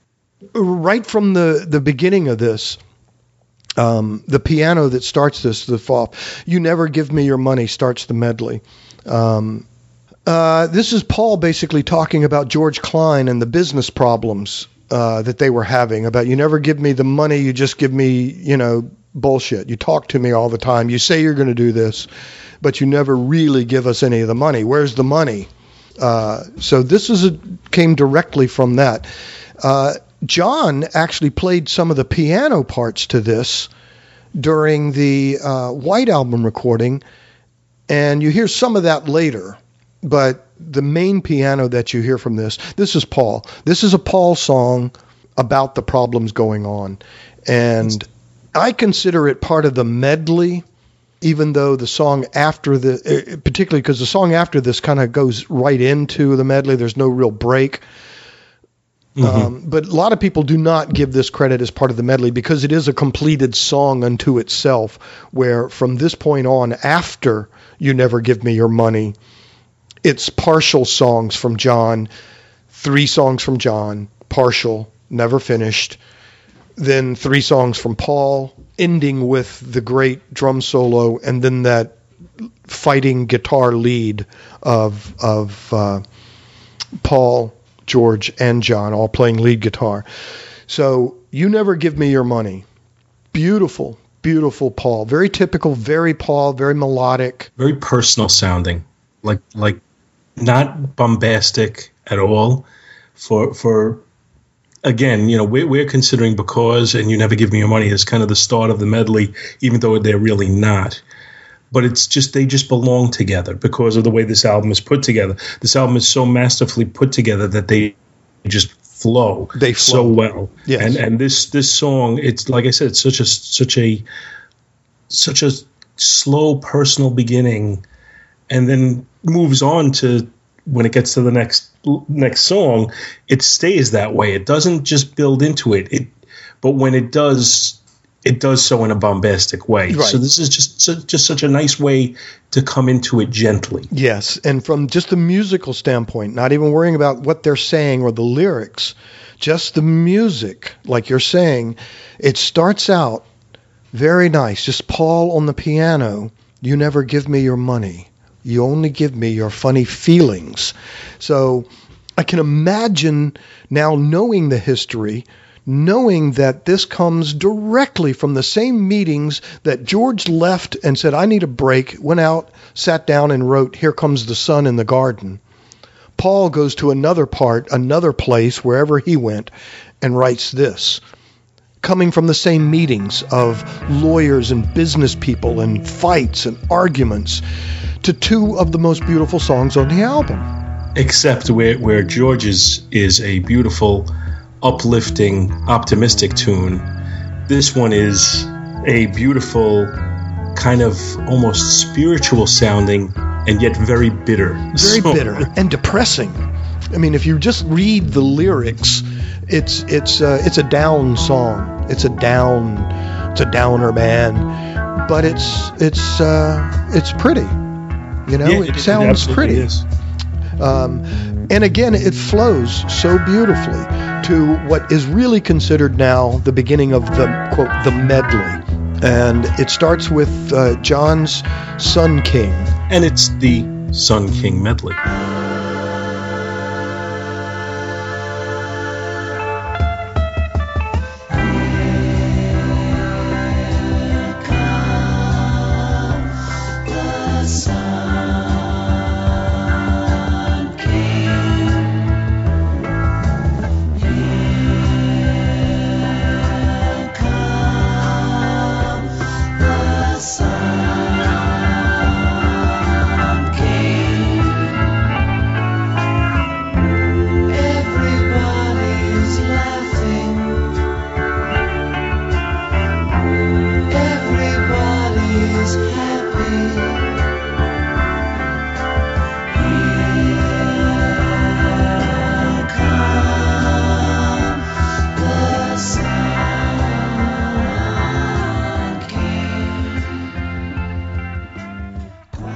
The Sun King is a partial song that John never finished. In fact, the first 3 songs here are John. It's Sun King, Mean Mr. Mustard, and Polythene Pam.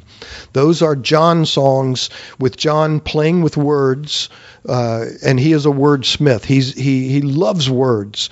And Happy Kringle, Bingle Doggle, whatever. All of his words are, all over the place. And they mean stuff to him, and you can try to make them mean stuff to you, but they're really just stuff in his own life. This is John's stuff. And just to go with some connections on this, we open this side with Here Comes the Sun, and we open this song with Here Comes the Sun King. Yes. And then we get some false romance language, some basically romance language gibberish, effectively. I remember as a kid, my mom came from a household where her parents immigrated to America from Italy, when she was, I guess, just before she was born. She was the first one in her family born in the United States. So in her household, they spoke fluent Italian. Mm. And I remember listening to the song and saying, "Mom, what are they saying here?" And she was like, "I don't know what they're saying. They're singing some sort of dialect here. I have no idea." Yeah, there's no idea what they're saying. It means something to him. There were words, but they didn't make sense together. Quando para mucho, mi amore, cake and eat it too. I mean, really. Well, mi amore is easy enough to figure out, Quando you could figure out. Yes. But there was no sense to the words. He just took, I guess it was more Spanish than Italian, but he took, again, romance language words and just put them together in a way that they sounded nice. It's John playing with words and melodies. Well, I just want to make one more connection there, too, because in Mean Mr. Mustard, he mentions his sister Pam works in the shop. She never stops. She's a go-getter. Right. And then we go right from that to Polythene Pam. Yes. And again, now here we have some jarring connections between the songs.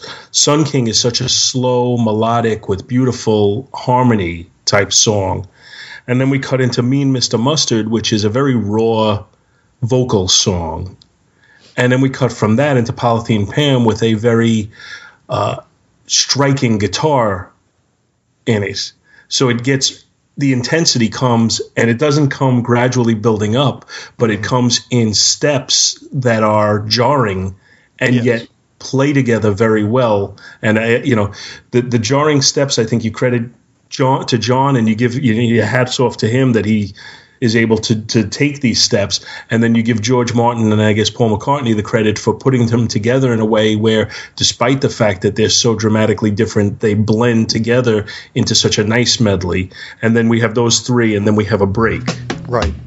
Mr. Mustard sleeps in the park, shaves in the dark, trying to save paper. Sleeps in a hole in the road, saving up to buy some clothes. Keeps a 10-bob note up his nose.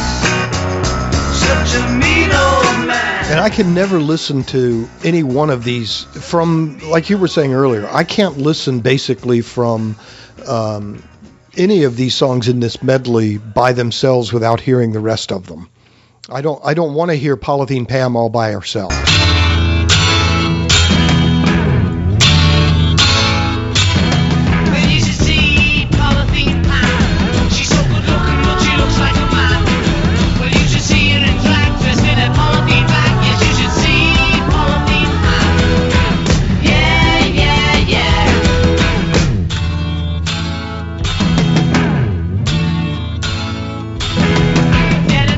I don't want to hear even the next 3 now. We get to the Paul songs of the medley, starting off with She Came In Through the Bathroom Window.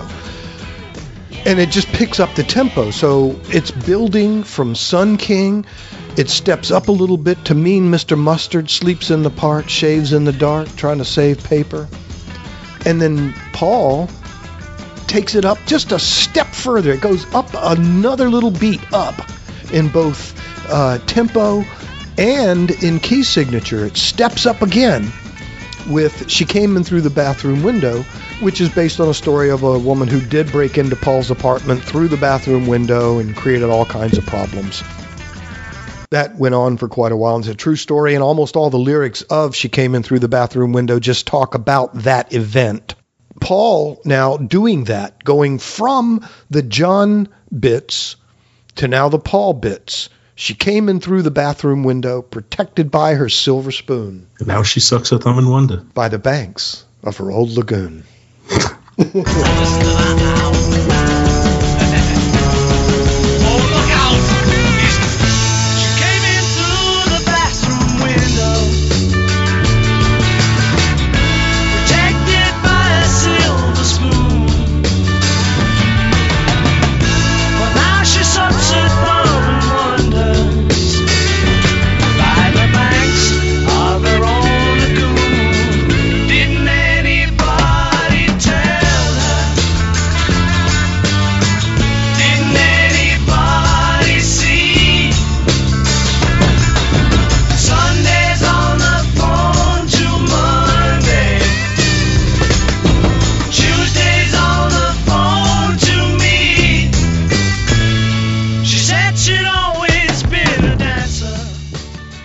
It's it's a true story, and yet it seems silly when you put it into lyrics. Exactly.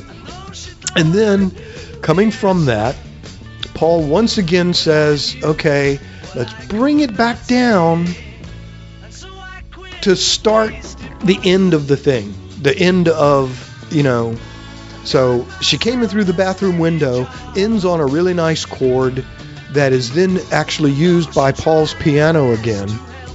And if I remember correctly from my research that I did a week or so ago, Golden Slumbers was taken from a traditional, 16th century poem of some kind. I can give you this. Oh, you have the information, by all means. Do. Golden Slumbers is based on a poem, Cradle Song, a lullaby by the dramatist Thomas Dekker.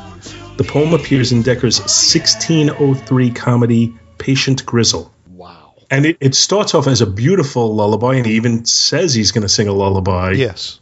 But the vocals are not something to put you to sleep by when he gets to it. No, once he gets into it, it's Paul, it's powerful. It's absolutely powerful. He said he wanted to write a traditional lullaby, and it might start off that way, like you say. I think it starts that way with Once There Was a Way to Get Back Homeward. I mean, it's just beautiful. It's melodic, and it's relaxing. And then the words, Golden Slumbers Fill Your Eyes, Smiles Await You when you rise, which I assume are from that poem, are also very comforting, but he sings it in such a powerful voice. Once there was a way to get back homeward.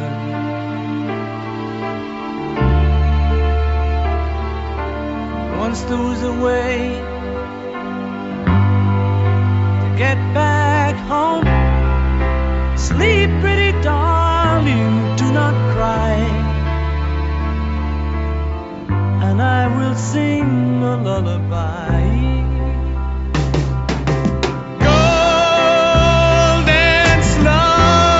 Fill your eyes, smiles away. It's Paul doing piano, and I think George Martin did the orchestral arrangements as it goes from Golden Slumbers into the next song, Carry That Weight. It's George Martin that added the orchestral arrangements and did some piano, I think, on this as well, backing up Paul. We talked about iconic before, and to me, the orchestration in this is iconic. Yes. When they get into the bum, bum, bum, bum, bum, bum, bum, bum, it's just, to me, it's like it gives me goosebumps. The goosebumps. And it also calls back to what I just did was You Never Give Me Your Money. You Never Give Me Your Money. Exactly. And from what I understand, that is partially piano played that Paul played during the White Album, He didn't have all the lyrics, but he was humming it and teaching it, and they used some of the piano lines from that, plus George Martin, plus Paul re-recording some stuff, and adding orchestral accompaniment to this, to when it gets bump, bump, bottom, boy, you're gonna carry, and then it gets into Carry That Weight.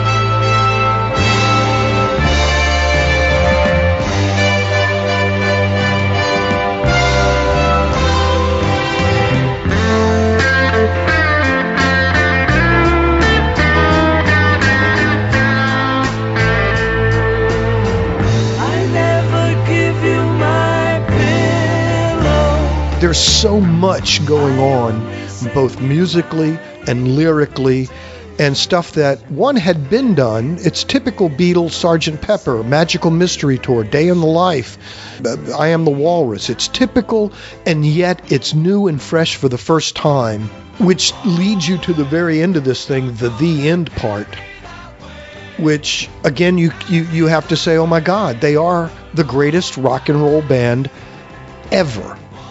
And if there was any doubt to that, as Carry That Weight goes on and builds into the very, not the very last song, which was a secret, hidden, delayed song, but to the song called The End, this is an amazing song to end this sucker.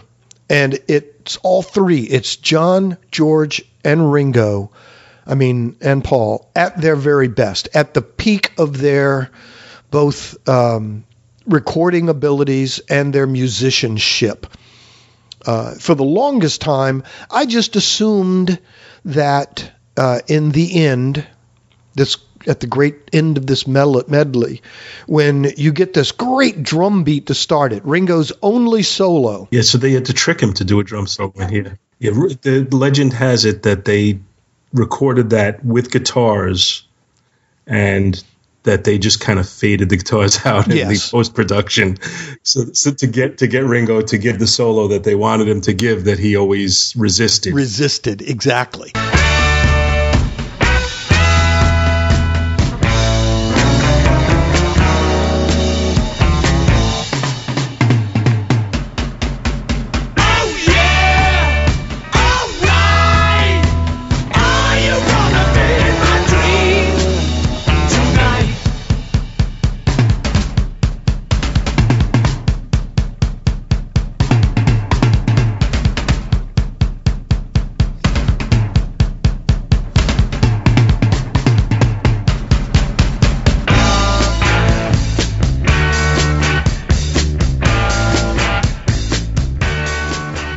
And that just, again, the character of Ringo Starr.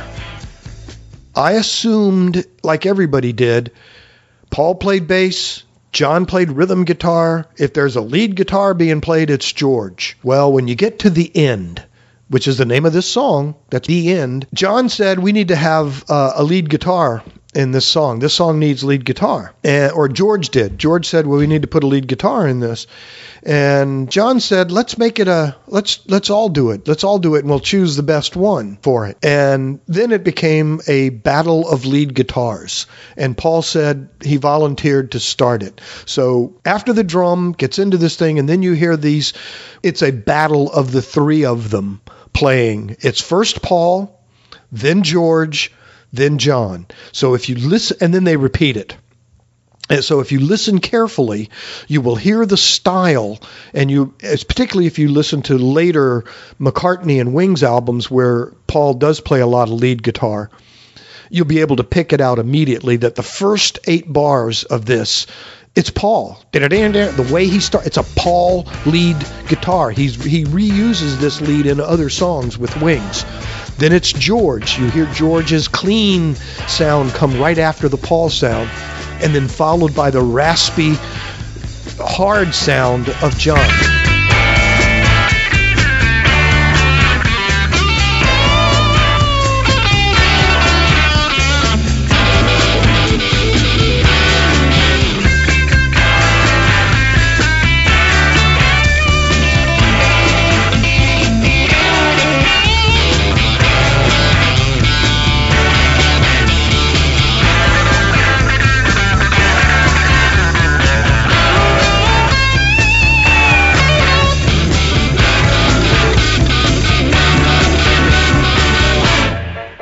even know I don't really know a superlative. I don't know a word to put that for a fairly short, just like the drum solo is fairly short, considering drum solos that came after it. And then lead guitar bits, both of them are fairly short, but they're very distinctive in their individual sounds and tastes that come together so beautifully. And when I hear it, I think that's rock and roll. Put side 2 of Abbey Road on when you're not going to be interrupted by anything and turn it up.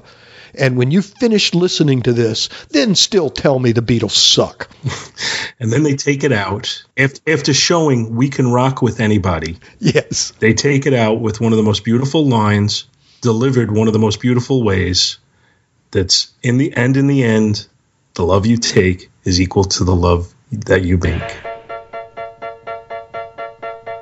And in the end, the love you take is equal to the love you make.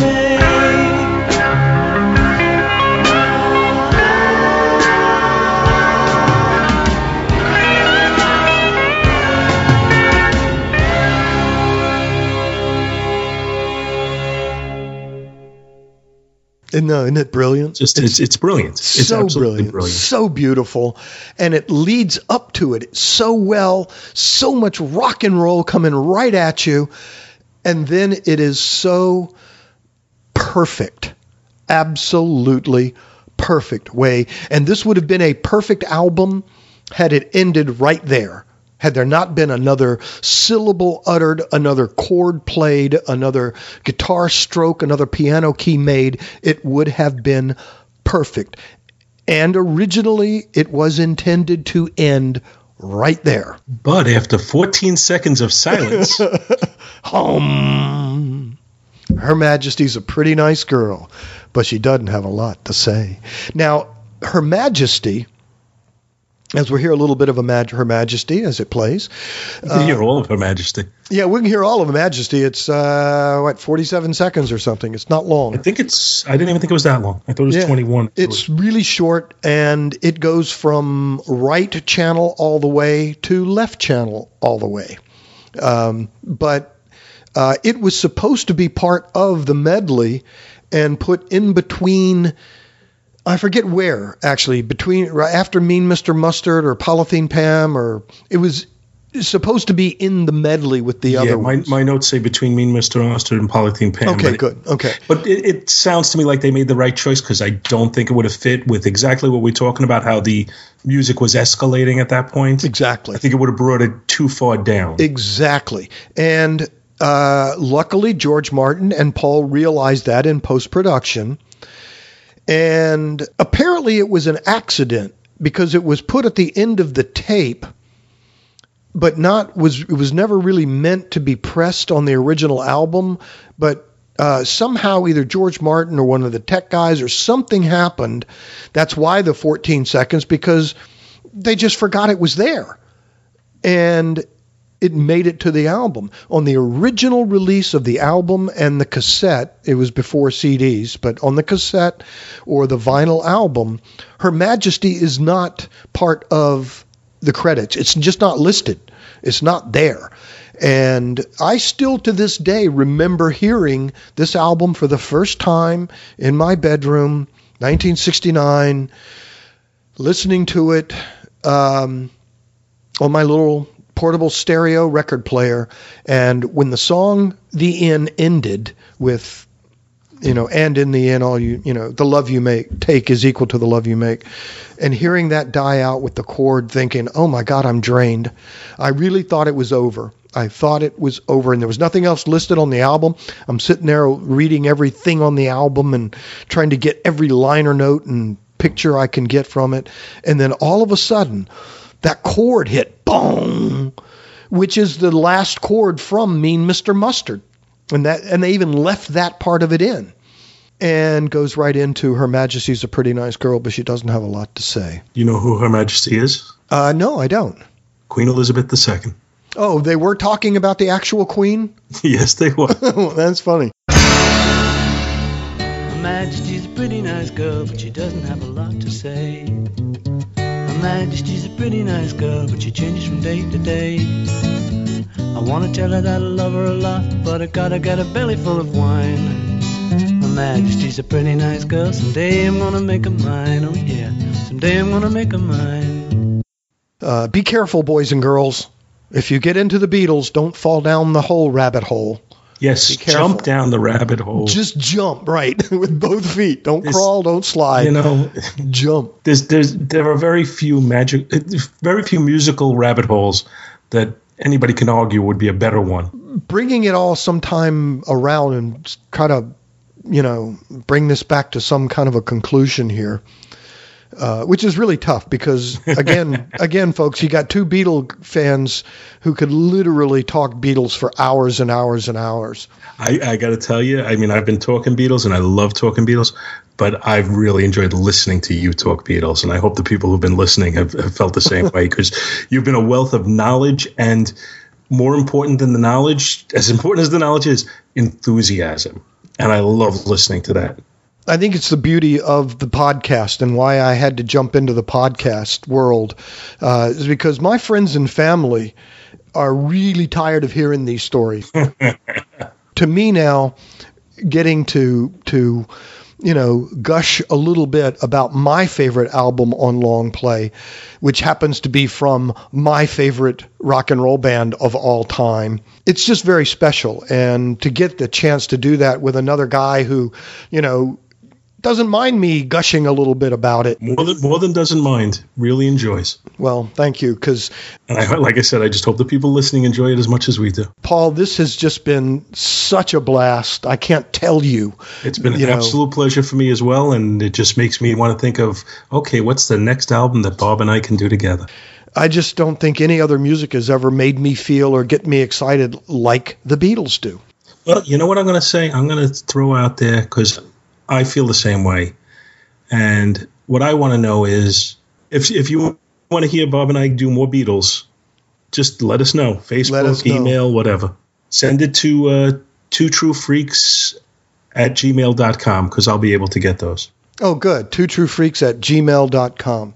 Well, Paul, before we do get out of here, I know most of the freaks know where you are, but in case they don't, in case they only listen to long play. Well, my primary show is Back to the Bins, which comes out every Saturday on the Two True Freaks Network.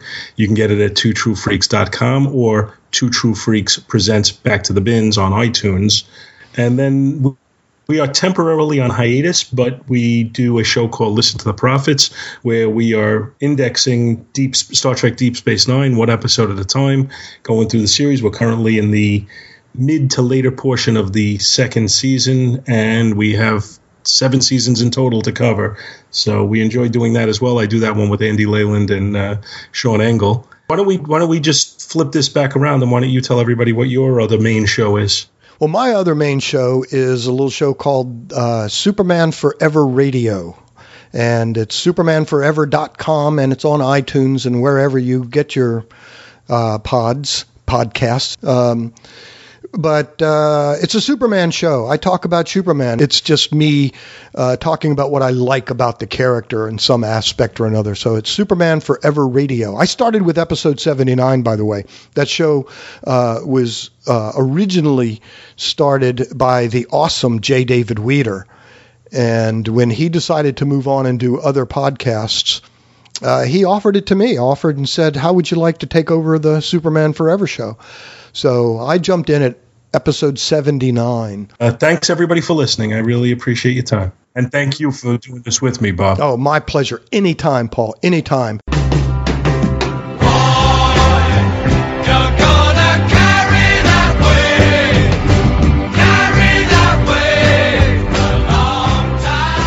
I think it was, in a way, the feeling that it might be our last. So let's just show them what we can do.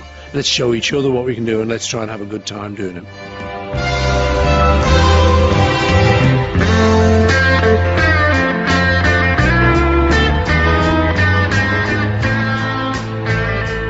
It was magical. And there were some really loving, caring moments between 4 people.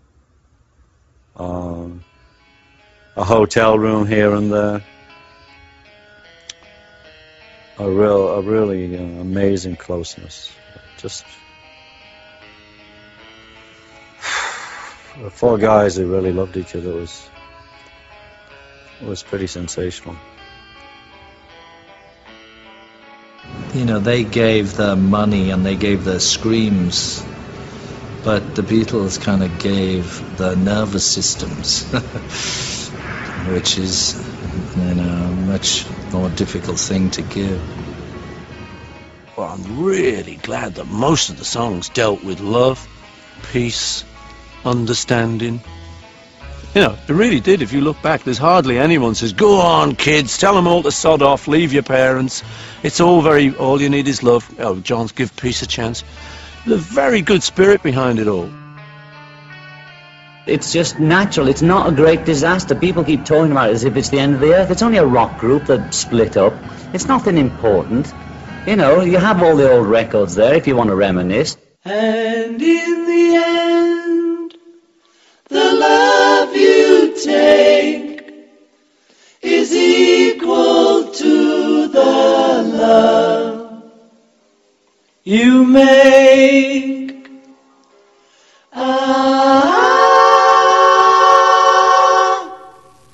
1, 2, 3.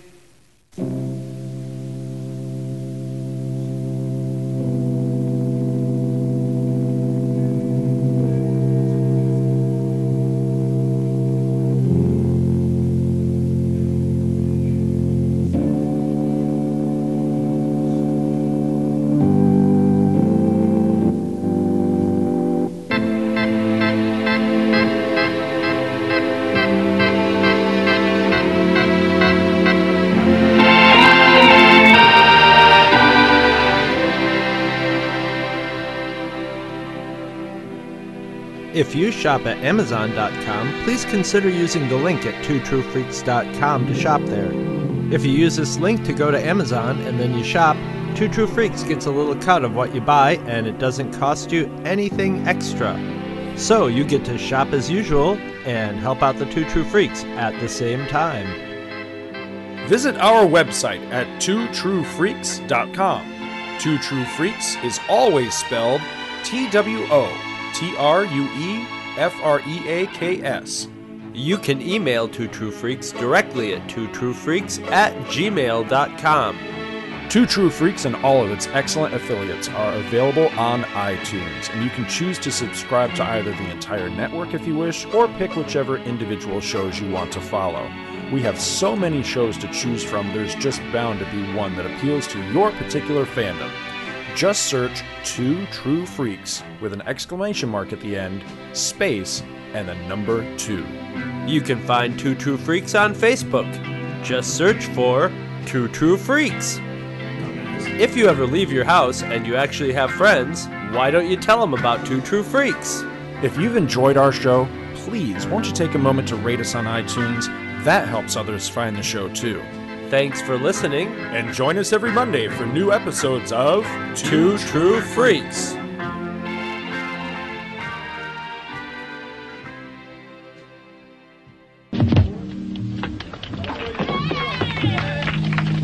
Don't smoke. I'd like to say thank you on behalf of the group and ourselves. I hope we pass the audition.